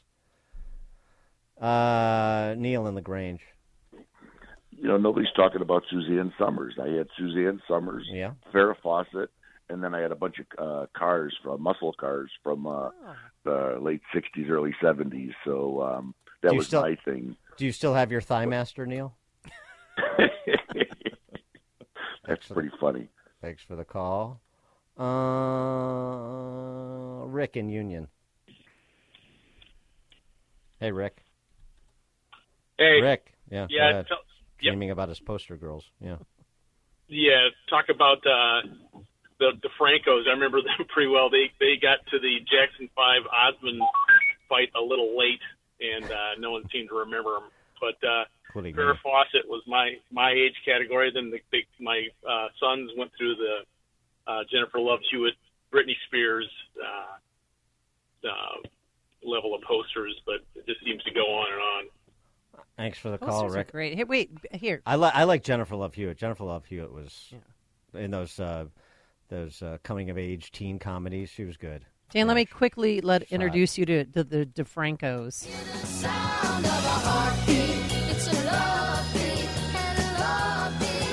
How were they 6 years old? Oh my God. All right. Oh, this is a good one. This is a bit of a deep dive. I've got a couple of deep dives for you, but this is a good one. Al in Harwood Heights. Hey, Dan and Amy, love your show. First time caller here. I'm surprised. Sheena Easton was the goddess that I worshipped back in the 80s. Yeah, that's a great call. Sugar Walls. Take the morning train. And we all knew what she meant by that. Yes, we did, Al. We're not going to speak about that in polite company, but yeah, Burt Sheena Reynolds. Easton. Yeah. Not as hot as Sheena Easton. No, Marsha Brady and Lori Partridge. That's another text message we're getting. Susan Day. Susan no, thank Day. you. No, and I didn't like the whole Brady girls. There's nothing there. Wow. Not for me. We got tons of text messages. I'm surprised we haven't heard a Bo Derek call yet. No, Morgan Fairchild. Yeah, Bo Derek. Morgan Fairchild. Lonnie Anderson. Yeah. And the 1989 Playboy Playmate of the Month, Petra Verakiak or whatever. There's a really deep dig. That's what he said. He had it up in his college dorm room. Yeah, there's somebody who's got all their Playboys alphabetized. Yeah, Morgan Fairchild. That's a classic. Yeah, here's another classic. Glenn in Oak Brook. Yeah, policewoman Angie Dickinson. Still kicking. Still kicking. And then the gal from Room 222, the female teacher, Karen, I think her first name was. Room 222. What's Room 222? Karen Valentine. Karen Valentine, thank you. Yep. Right on the tip of Mike Scott's tongue. It's the poster you always wanted, Mike Scott. No, thank you. Just remember the show a little bit. Goody I don't remember that show. From Zeeland, Michigan. Not familiar with Room 222. Kent and Aurora. Hey, calling from Knoxville now. Oh, congratulations. Living and breathing. Barbara Eden. Oh, yeah. Jeannie. I Dream of Jeannie. I think. Thanks for. Oh, sorry to cut you you off. hung up on him. He was reliving his You didn't have to glory explain days. it. You didn't have to explain it. Sharon, Palos Heights. This is a good one. David Cassidy. No, Oh, you're cutting out, but David Cassidy was the call. Yeah, that's a good call. You were more of a Ruben guy, right? A girl, I mean. Ruben was more your speed. Yeah, right. Uh-huh. Lori Palatine. Hey, mine's a little different. I had big crushes on Chicago Cubs, Bert Hooton and Gene Heiser. And the other one on TV, loved Richard Thomas, John Boy Walton. Oh, yeah. All right. He went on to a pretty good career. He did. Richard Thomas. Mm-hmm. What about Dick Tidrow? Did anybody like Dick Tidrow? Thinking about vintage Cubs. Tony, Southside. Hey, good morning, Dan, Amy, Lamb. My thing was Susanna Hoff from the Bengals.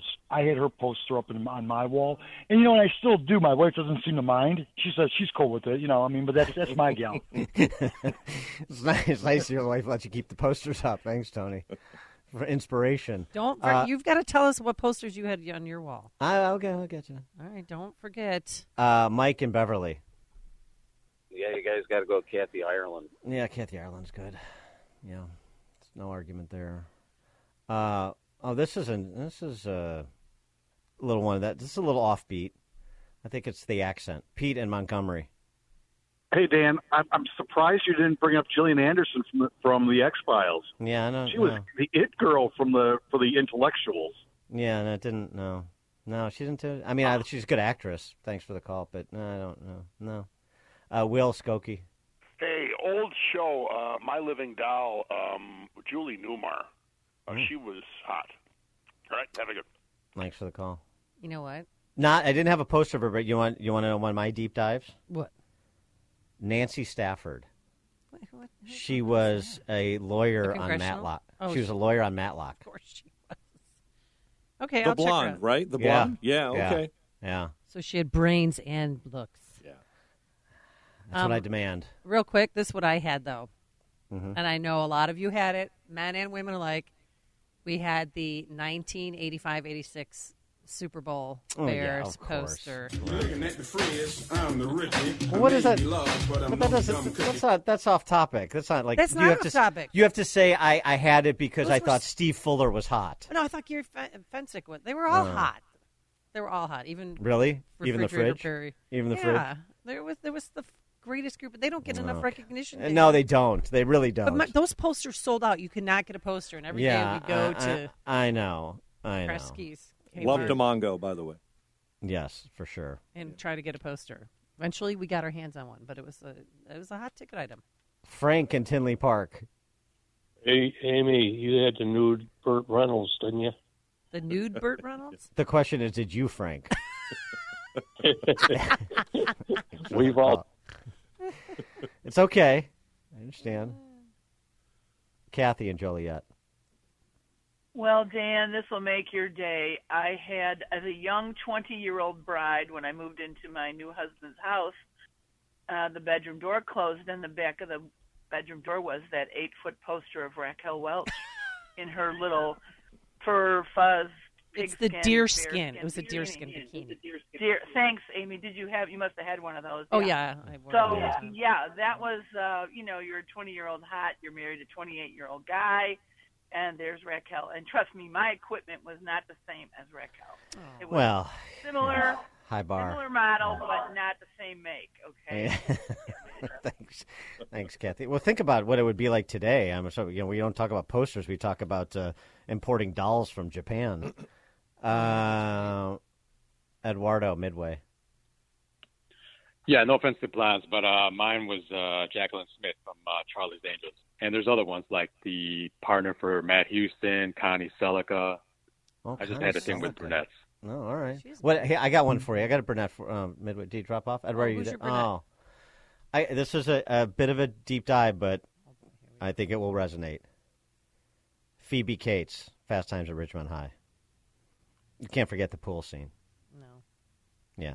Now then, she married Kevin Kline, and she sort of lost it. But but in that time, you gotta freeze them in time. You see. Did you have posters though up in your room? I did. I had a Jordan poster. I had George the Iceman Gervin. I did have a female poster. Oh, I'm ready. Everybody's waiting. Yeah, it was Jean Kirkpatrick, Reagan's ambassador to the UN. I mean, you should have seen the centerfold of her in Commentary magazine back in '83. Killer. Jean Kirkpatrick. Ayn Rand. I had a sketch of Ayn Rand. Yeah, so I was right there with the kids.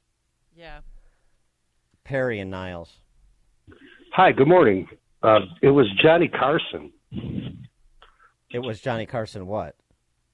When Farrah Fawcett died 3 hours later, it wasn't Michael Jackson. It was Johnny Carson. No, it wasn't. It was Michael Jackson.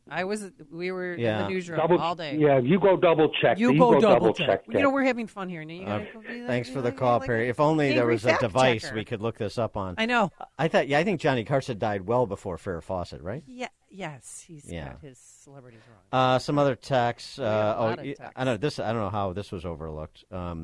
Linda Carter. Oh. Yeah. Oh, beautiful. Oh, you know what? Yep. Samantha Fox. I like Samantha Fox. Yeah, Bond Girls. Ursula Andrews. Yeah. I like the chick in I can't think of her name, but in Living Daylights with Timothy Dalton, the Latina. Somebody texted that they have a Janet Reno poster. Yeah. With Will Ferrell posing as Janet Reno. That's pretty good. Aunt B. Everybody has their tastes. Yeah. Everybody has their tastes. All right. Well, I think that was a fitting tribute to Fussy Britches. Raquel Welch, rest in peace. This is the morning show more Chicago radio listeners are choosing. This is Chicago's Morning Answer on AM 560. The Answer. America First with Sebastian Gorka. Today at 3, right before Sean Thompson at 4 on AM 560. The Answer. Dan and Amy, we're still getting inundated with our responses to what posters did you have in your room in honor of Raquel Welch. Is it fuzzy or fussy britches? I thought it was fuzzy, but I guess it could be fussy britches, too. I didn't think about the pronunciation of the word in Shawshank. Anyway, I digress. Jane Kennedy. Sophia Loren. Oh, yeah. I got a Sophia Loren. I got a Bridget Bardot. I got a Stephanie Powers. Heart to Heart. Sylvester Stallone. That's another text message I got. No, female text message. How about this? Jose Cardinal from the '69 Cubs. Somebody emailed in. Wow, that's a deep dig. Patty McGuire Connors, Jimmy Connors' wife, who apparently was a playmate before Pam. A big popular playmate before Pam Anderson. I didn't know that. Let's see. Sybil Shepherd. That's another one. Yeah. Huey Lewis. Somebody said Dan and Amy had a Huey Lewis poster for years. Rest in peace. Amish texter Kelly McGillis from Witness, of course. Yeah, Amish. You, Dan and Amy, you all forgot the best pinup poster ever. Madeleine Albright. Yeah, stunning. I'm surprised nobody mentioned Michelle Obama. Easy. Yeah. Somebody also said Amy Jacobson. Oh, yeah, right. Well, that was Craig Stevick. Oh, no, yeah, I did 2 Women of Iowa calendars. Okay, I know. So you could be in somebody's room, or I was now in their at closet. University of Iowa. Yeah. Now in the garbage in a landfill. Yeah. Yeah. Hopefully yeah. they recycled it. I mean, come on, do your part for the planet. Let's see, what else do you have? Oh, Jenny McCarthy. Oh yeah. She still looks great too. Yeah, she was on a relatively recent episode of Bar Rescue. I saw with John Taffer. Oh. Because she's got this vodka product apparently. Yeah. Anyway, they live in St. Charles. All right. Well, we'll continue to take your tributes to those you posterized in your childhood. But we have to get to some serious business as well. Yes. Talk public safety in Chicago with just 12 days before the primary election. To help us with that, pleased to be joined by our friend John Garrido. He's a now recently retired Chicago police lieutenant. Also, I want to give profile here because speaking of making dreams come true, he and his wife also run the Garrido Stray Rescue Foundation on the Northwest Side, GarridoStrayRescue.org, and that's where I got Hayek, my dog. I know. Yeah. John, thanks for joining us. Appreciate it. Good morning. Thanks for having me on the show. And quick shout out to the Chicago police officers in the 16th District, actually all over the city, and my retired buddy, Lieutenant Kevin Hannigan. All right. Who did you have, or do you still have on your wall posterized? I had Farrah Fawcett, and then also Olivia Newton-John as Sandy, the leather Sandy, I guess you'd call it. Right. Yeah, those were my 2. I actually even traded. I had trading cards. I still have them. And my wife Anna put them in a book for me, so I have all the Charlie's Angels trading cards. Well, it's very nice of your wife to do that for you. Yeah. I know. I had them all. I just had them all in a stack, and then so she did put it together and gave it to me as a gift. She found them. I had no idea they had trading cards. Mm-hmm. They did. Yeah. We were always trading the 2 best ones were Farrah Fawcett and Jacqueline Smith. Yeah. I always wanted to be Charlie. As far as getting other cards. Yeah, I always wanted to be Charlie, not because I would have models work for me, but I just figured he was living a lavish lifestyle. That was my takeaway from that show. All right, John. Mayor Lightfoot, she's still the mayor of the city of Chicago, at least for a couple more months. She says she's been saying in these insufferable candidate forums that are mostly without point. She's been saying that she has put more police on the street, so what these other candidates are proposing, she's already doing, so there's nothing more to do. Yeah, well, that's just one of the many lies that she continues to throw at us on her campaign trail. We've got about, I think we figured out there was 4,000 officers are actually in units and actually not on patrol. So the patrol division is the backbone of the police department. Those are the officers that are on the front line. They're out there handling the 911 calls. They're in uniform in marked cars. That's our visible deterrent to crime. So that's the unit that you want to have the most amount of officers on so that they can support each other and make sure that we've got great response times for our community and backup for our officers as they're handling jobs and doing street stops.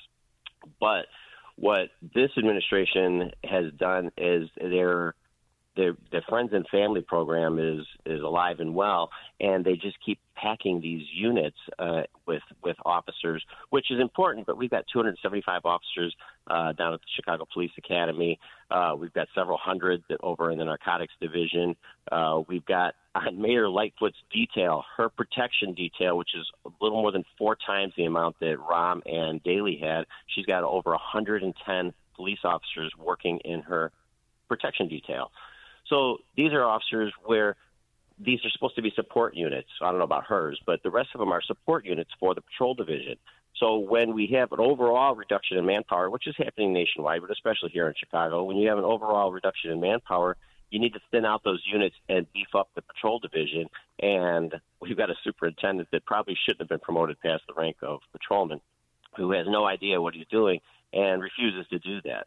So it makes it unsafe for our officers. It's unsafe for our community, and I've called it a train wreck. This entire administration has been nothing but a train wreck. And someone that's, up there, he's polling in the third place, sometimes second, sometimes first, is Chuy Garcia.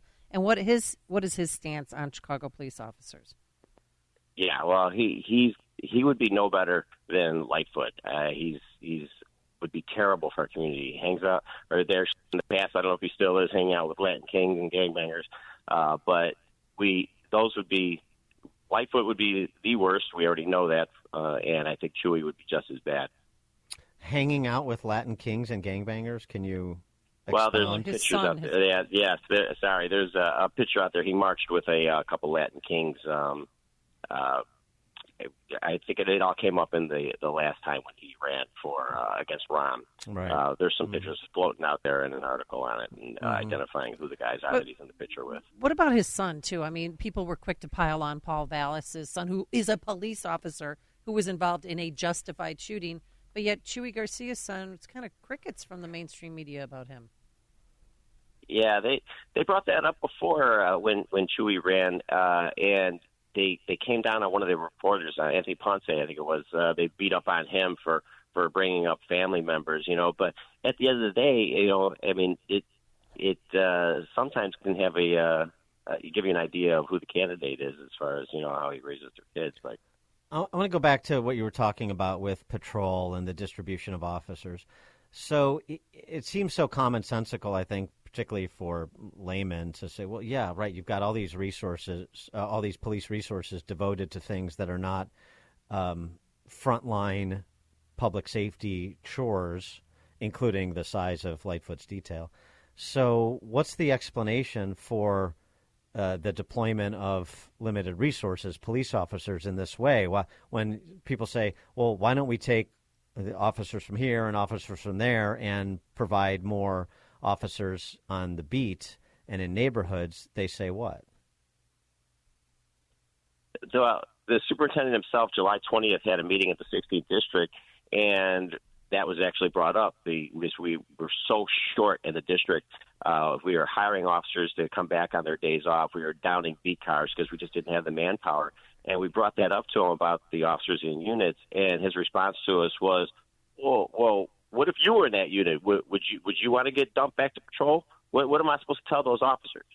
And we're just dumbfounded because that's your job. That's what you're supposed to tell them. What am I? That's your job. Exactly.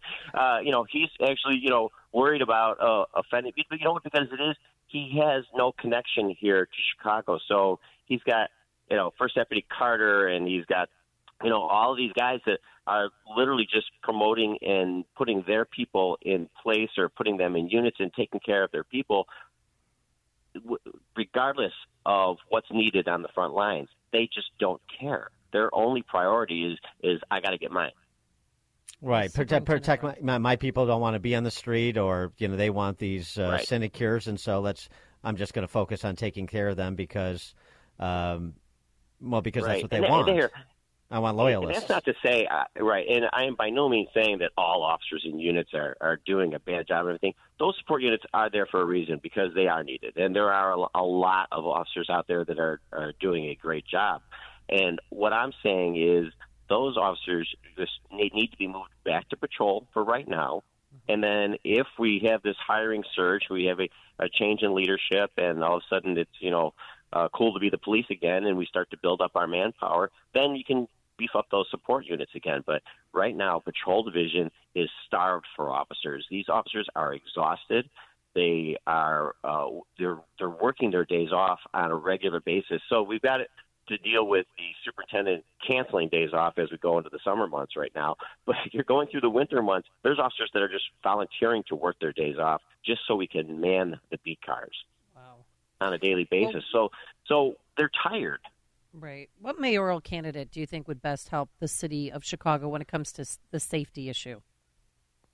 Honestly, I think there's two. The two best are definitely, in my opinion, Willie Wilson and Paul Vallis. The rest of the candidates are definitely all defund the police, or they've had a history of stepping up and attacking the police. Chuy Garcia himself. So when you remember the Bobby Rush popcorn scandal? Oh yeah, we do. Has that been solved? Has the Oval Redenbacher been returned to Bobby Rush? That's what I want to know. Why the cover up? I think Alderman Napolitano sent him a bunch of popcorn, so I think he's nice. good. All right, good. And half a pot of coffee, I hope. And half a pot of coffee, right. So Chuy was quick to jump on that bandwagon, that bus, I should say, as they, drove it over those officers. But you had the administration at that time. You had the First Deputy Tony Riccio and Chief of Patrol Waller and Superintendent Brown. They got up there with Lightfoot and Brown and just laid these officers out, put their video up there, and it actually went national. And they presented a story. Riccio himself, he made it look like, when you hear him tell his little story there, that while he was out there on the front lines and rocks were being thrown at him and that these officers were making coffee, and while he was shoulder to shoulder with a commander who lost her helmet, these officers were over there popping popcorn and resting. When really what happened was that happened at Saturday, his story that he's telling.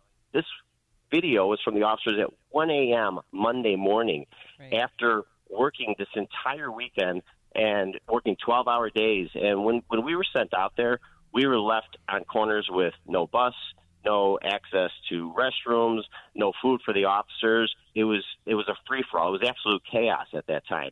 So we were told then as supervisors to, when we have an opportunity, when there's downtime and nothing going on, rest the officers as much as you can. We don't know when we're going to redeploy them, and they're going to be on their feet for another 5-10 hours. So that's what you do. That was actually an entire platoon there of 60 or 70 officers, but you only see about 13 in the video because the rest are out there on patrol, which at 1 a.m. Monday morning, it was all done. That weekend, nothing was going on. And those officers go in there and rest. Yes, that included eating some popcorn, drinking some coffee, and even sleeping. Yes, officers are allowed to sleep on duty when we're in a chaos situation like that to get some rest, so you keep your officers as fresh as possible.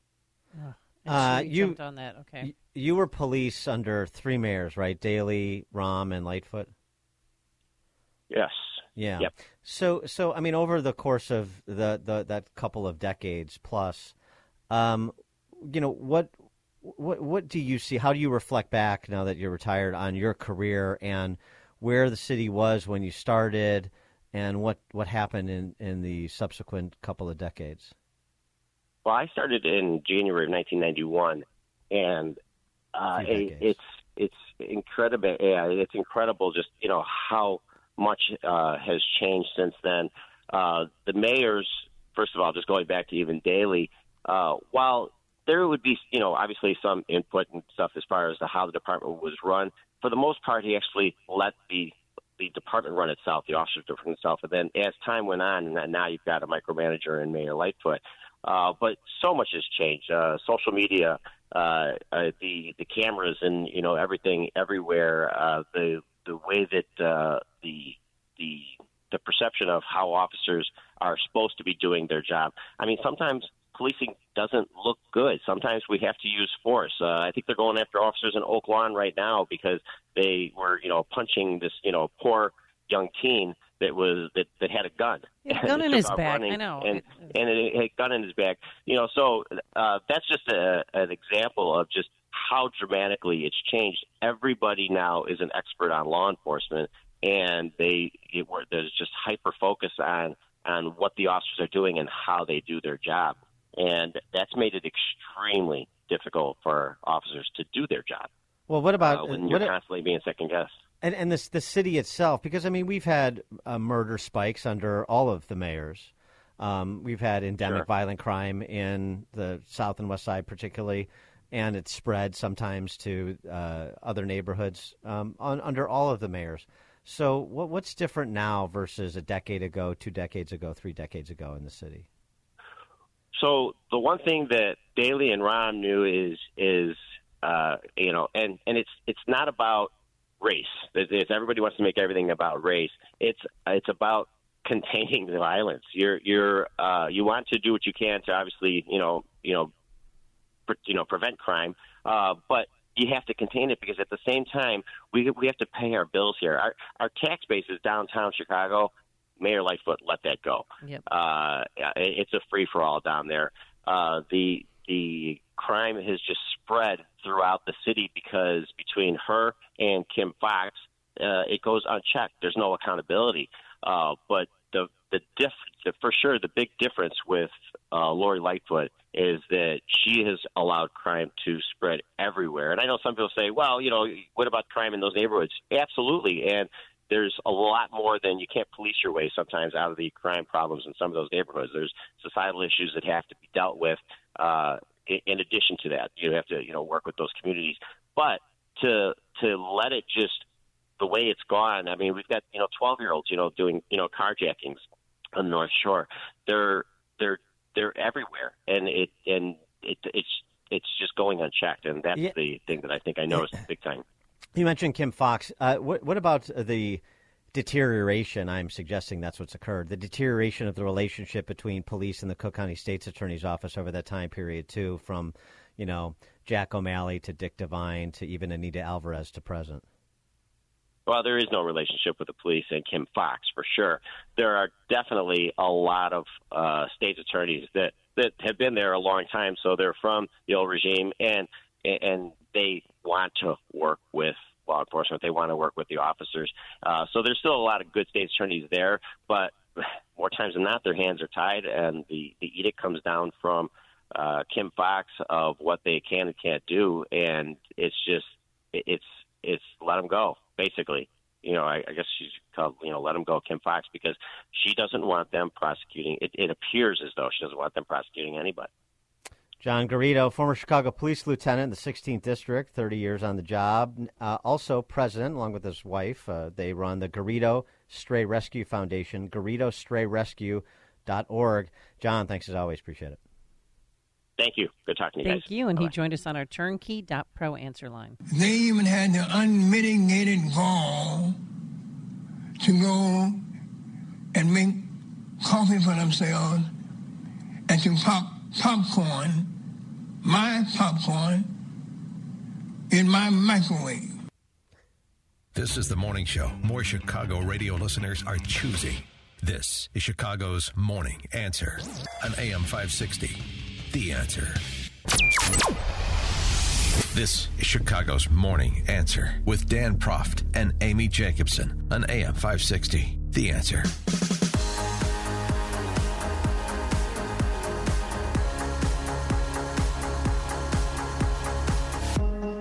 Top of the morning, Dan and Amy. So Elon Musk appeared at the World Government Summit in Dubai to speak truth to the sheiks and warn of the dangers of world government. Wonder how that was received. Take a listen. One thing I should say, and I know this is called the World Government Summit, but I think we should be maybe a little bit concerned about actually becoming too much of a single world government. If I may say, that we want to avoid creating a civilizational risk by having, frankly, this may sound a little odd, too much cooperation between governments. If you look at, say, at history and the rise and fall of civilizations, that really all throughout history, civilizations have risen and fallen, but it hasn't meant the doom of humanity as a whole, because there've been all these separate civilizations that were separated by great distances. And so, say like while Rome was falling, Islam was rising, and so you had like the sort of caliphate doing incredibly well while Rome was doing terribly. And that actually ended up being a source of preservation of knowledge and many scientific advancements. And so I think we want to be a little bit cautious about being too much of a single civilization, because if we are too much of a single civilization, then if the whole thing may collapse. I'm obviously not suggesting war or anything like that, but I think we want to be a little bit wary of actually cooperating too much. It sounds a little odd, but we want to have some amount of civilizational diversity such that if something does go wrong with some part of civilization, that the whole thing doesn't collapse, and humanity keeps moving forward. Yeah, I think Elon Musk is not going to be invited to the World Economic Forum next year. But here's the thing.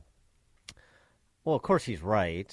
I mean, it's sort of like the bipartisan cooperation. This is supposed to be an unalloyed good. And yet, people can get together and do great things. They can get together and rob a bank, too. So the consolidation of state power probably is something to be a bit wary of. It also reminds me of George Will's criticism of a favorite phrase of the globalists and the one world government types. The community of nations, the community of nations. Is there really a community of nations? So Eritrea and the United States were both part of some community of nations? Not really. Not really. And that's not only okay, it's probably a good thing. For more on this and other topics, pleased to be joined by Lance Morrow, Senior Fellow at the Ethics and Public Policy Center, longtime essayist for Time Magazine, author of the new book, The Noise of Typewriters, Remembering Journalism, now that it's gone. That's available on February 28th, so pre-order it now at Amazon and all the usual places. Lance Morrow, thanks for joining us. Appreciate it. Great to be here. Thanks. How do you react to what Musk was telling the world government types about the dangers of world government? I agree with him, and as a matter of fact, I think that in many ways, globalism has been a sort of Pandora's box in some ways. But I'm afraid that the overall tendency that although he didn't say so, but down the road, global government, it seems to me, has an inclination always toward the totalitarian. How else to make it work? So I agree entirely with your point and with his point that you need a diversity of points of view and a diversity of civilizations, and the sort of self-correcting or the checks and balances that are inherent in the differences and the autonomy of individual centers of power rather than a globalized arrangement, which it seems to me does tend, it's a power question, and the tendency would be, in my view, the danger is either totalitarianism or anarchy, or complete anarchy, world anarchy. So I agree with Musk. I think he's right. Yeah, and the other thing, it's just these beautiful lies that you hear politicians tell over and over again, and then people repeat them because they think they're saying something enlightened or compassionate. The idea that we need to work together because everybody wants the same thing. Well, at the individual level, people in Russia want the same thing as people in America in terms of freedom and quality of life. But at the state level, that's not the case. Putin or Xi want very different things than a lot of state actors in the West, for example. Yeah, no, it's better to have spheres of influence and restricted, autonomous. I mean, look at the federal system in the United States. There's always a tension between the central authority and the local or regional autonomies, and between the federal government and the states. But it seems to me you need a countervailing autonomies and independences and a freedom, because all of that tends toward freedom, and too much globalization and centralization tends not toward freedom, but the reverse. Subsidiarity is a good thing, basically. I'm sorry, say again? Subsidiarity is a good thing, basically. Yeah, absolutely. So, Yeah. In your new book, The Noise of Typewriters, Remembering Journalism, I was curious, when did journalism die, or was it a slow death? Well, I don't think it's dead. I think that's a little too much. There's still a lot of good journalism being done, but the book is called The Noise of Typewriters, and I draw a pretty distinct line between the age of typewriters and the age of computers and internet and social media and all of that. It seems to me that with the coming of that, it's globalization, it's internet, it's the screens, the world of screens, the democratization of information by way of all these smartphones and so on. It seems to me that that's a clear mark of delineation, and you go into a different world. The world I'm writing about in the 20th century, and the world of journalism and so on, is a different world from the world that we inhabit now. And I don't, in the book, I'm not writing about the 21st century. I'm not writing about computers and so on, except occasionally I'll refer to it. But I'm writing about the old world and what went on in that kind of journalism. But there's no doubt in my mind that the two worlds are very different from one another, and I think a lot of the change, many of the changes in journalism have been very, very much for the worse. They used to say that the greatest casualty of the 1960s, which I regard as the seedbed of a lot of the culture wars that we have now, but the greatest casualty of the 60s was authority. The authority of the president, of the military, of parents, and all forms of authority. If you look at many journalistic organizations now, you have a terrific crisis of authority in which, for example, at the New York Times, you have capitulations to journalists who objected to, on the most spurious grounds, to James Bennett, the guy who used to run the op-ed page, the editorial pages of the New York Times. The Times fired him. They should have done absolutely the reverse. They should have told those on the staff who were staging this rebellion that if they were unhappy at the Times, perhaps they would be happier elsewhere, working elsewhere. The Times fired Donald McNeil, who was one of their top reporters on environment and science and so on the most trivial grounds of absolutely phony grounds that involved the use of the forbidden N-word.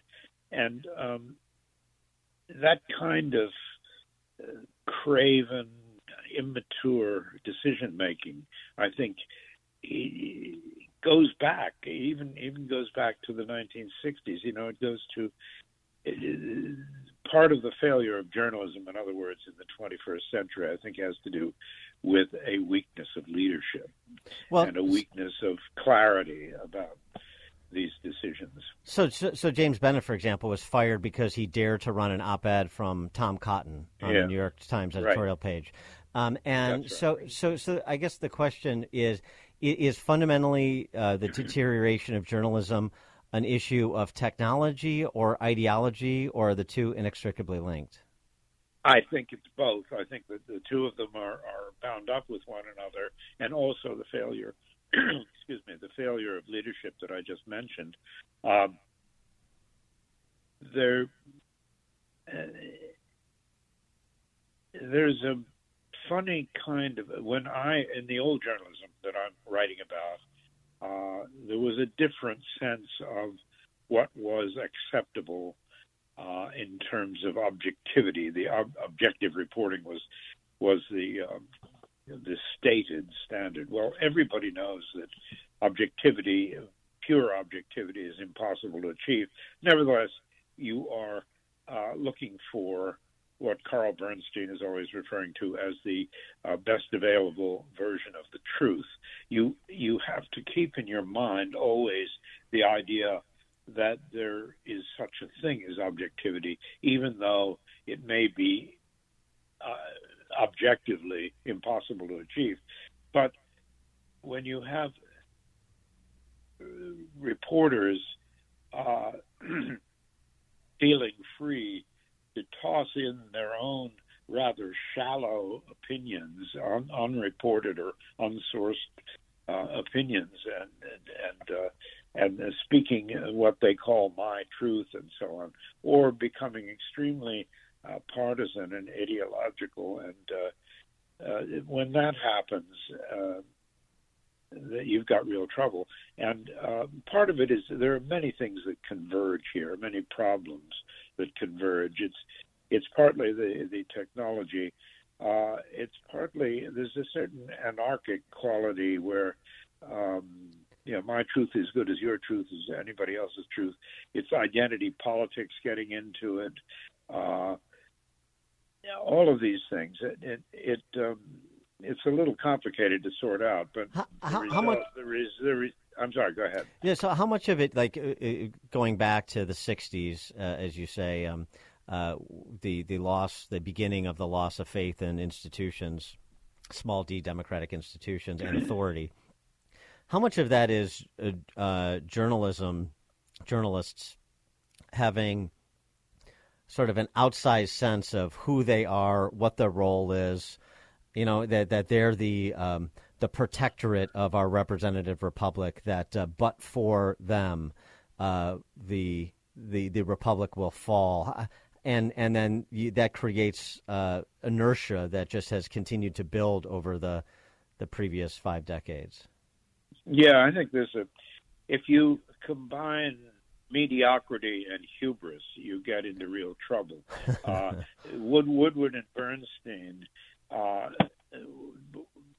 achieved, what they achieved, but they spawned an enormous number of imitators.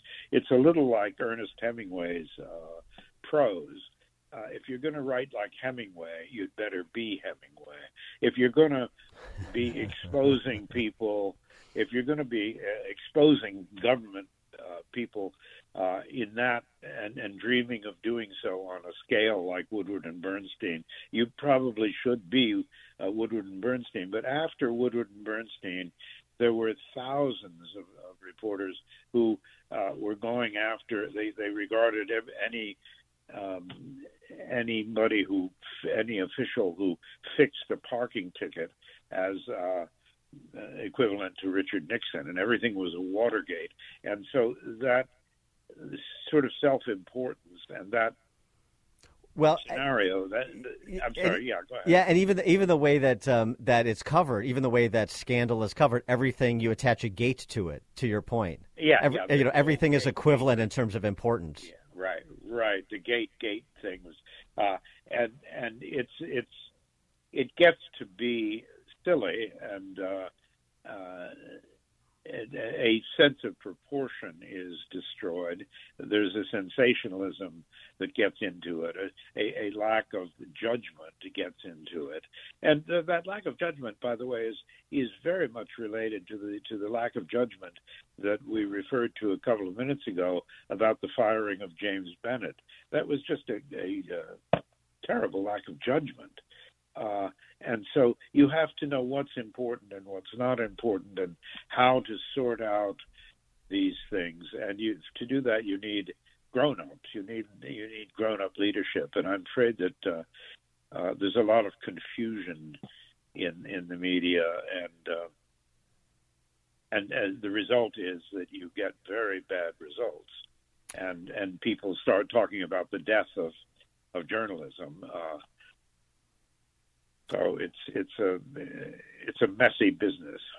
He is Lance Morrow, Senior Fellow at the Ethics and Public Policy Center, longtime essayist for Time Magazine, author of the new book, The Noise of Typewriters, Remembering Journalism. Lance Morrow, thanks for joining us. Good luck with the book. Delighted. Thank you very much. Thank you, and he joined us on our turnkey.pro answer line. This is the morning show more Chicago radio listeners are choosing. This is Chicago's Morning Answer on AM 560. The Answer.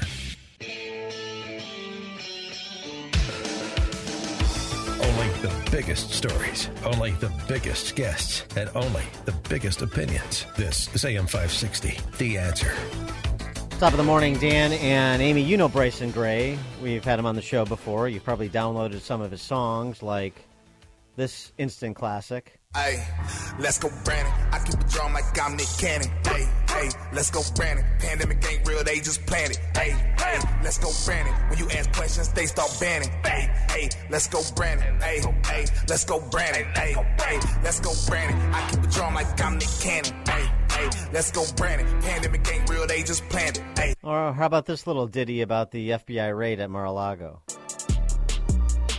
They coming for your rights, can you pay attention? Hey, now you see the ones protected by the system.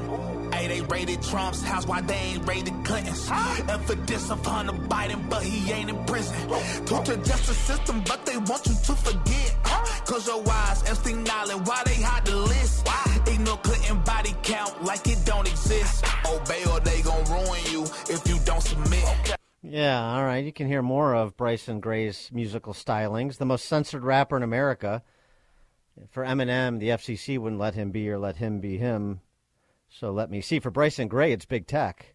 Bryson Gray comes to Chicagoland this Sunday, his God Save America tour on President's Day, God Save America tour. February 19th, this Sunday in Schaumburg. Bryson Gray joins us now. Bryson, thanks for being with us. Appreciate it.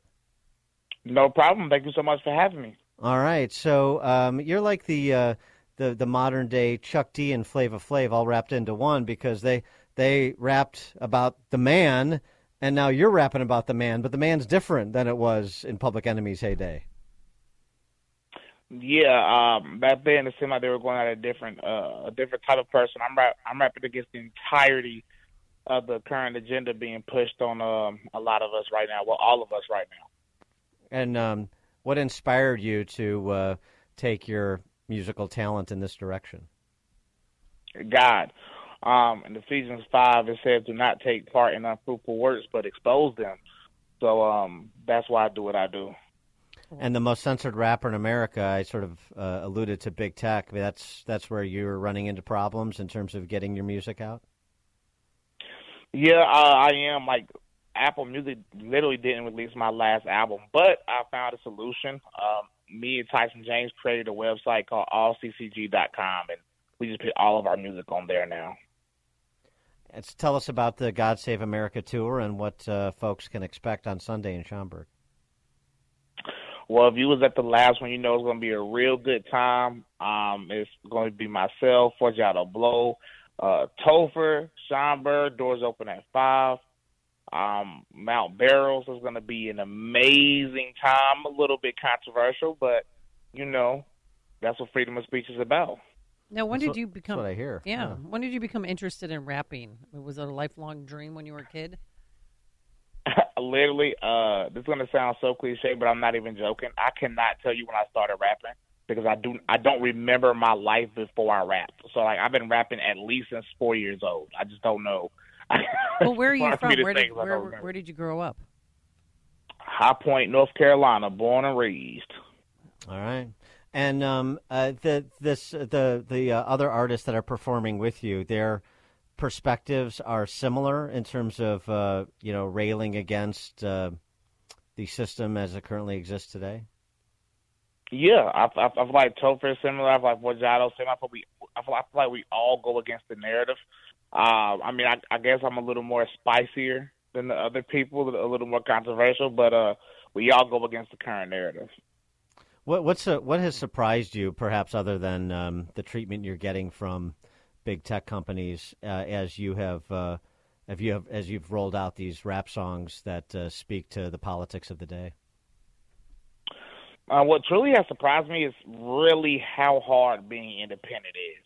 I feel like you don't truly know until you try to basically run an entire, because basically I run an entire record label myself, right? It's me, I'm pushing the music, I'm funding the marketing, I'm shooting my own videos, I'm editing my own videos, so it's literally it's more than a full-time job. What kind of feedback do you get from more quote unquote mainstream rappers, that aren't rapping about politics and stuff? Just, I mean, do you have relationships with rappers and you talk about the music and and your philosophy on the music, or are you ostracized from the rap community because you're a Christian conservative?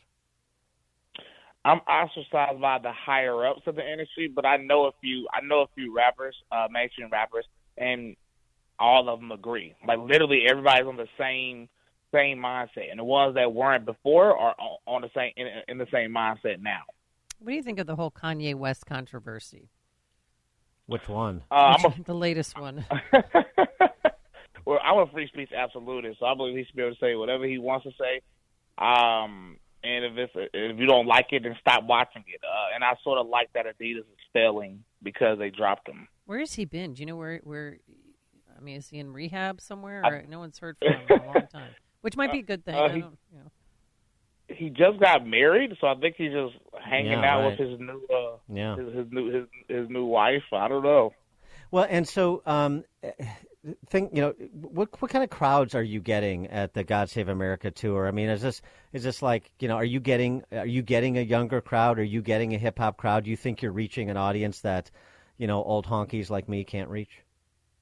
I think it is the most interesting crowd ever. Even when I was last, Chicago Vice News was there, and they were shocked by how many young kids were there, but there are also older people there. There are also people, millennials there. Like, you literally have everybody there. Everybody there having fun, talk about God and talking about conservative values. Wow. So how did this God Save America tour come about, and how expansive it is? Are you crossing the fruited plains with your music? That's a plan. So originally it was me, Tyson James, and Forgiato Blow, and we just got tired of going to performances, and it was only about politics, or they didn't have the right stuff. So we started to pit it on our own stuff, and we teamed up with GOP Jamboree to do so. And now it's me, Topher, and Forgiato, because Tyson has like 5 kids. He's living a dream, so he can't get away from much. Yeah, and you have the other, like Bryson Gray. He had some. Topher and Mayor Forgiato Blow. They've had some songs too. Are you all sort of suffering from the same travails when it comes to getting your music out? Oh yeah, Forgiato. I feel like he got so censored last year. And Topher experienced some censorship early on, but not as of late. But we all have been censored in some way, shape, or form. Wow. Now, you wear a sweatshirt, Make America Straight Again. Can you explain that? Straight in what way? Straight, yeah. Straight as in our default settings and the way God designed us to be. So, I don't know what I can say on the radio, so I guess I'll leave it there.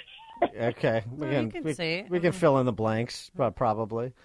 And so the Christian perspective, I mean, is that something that that you came to on your own? Is that rooted in family? How did you come to believe the things you believe?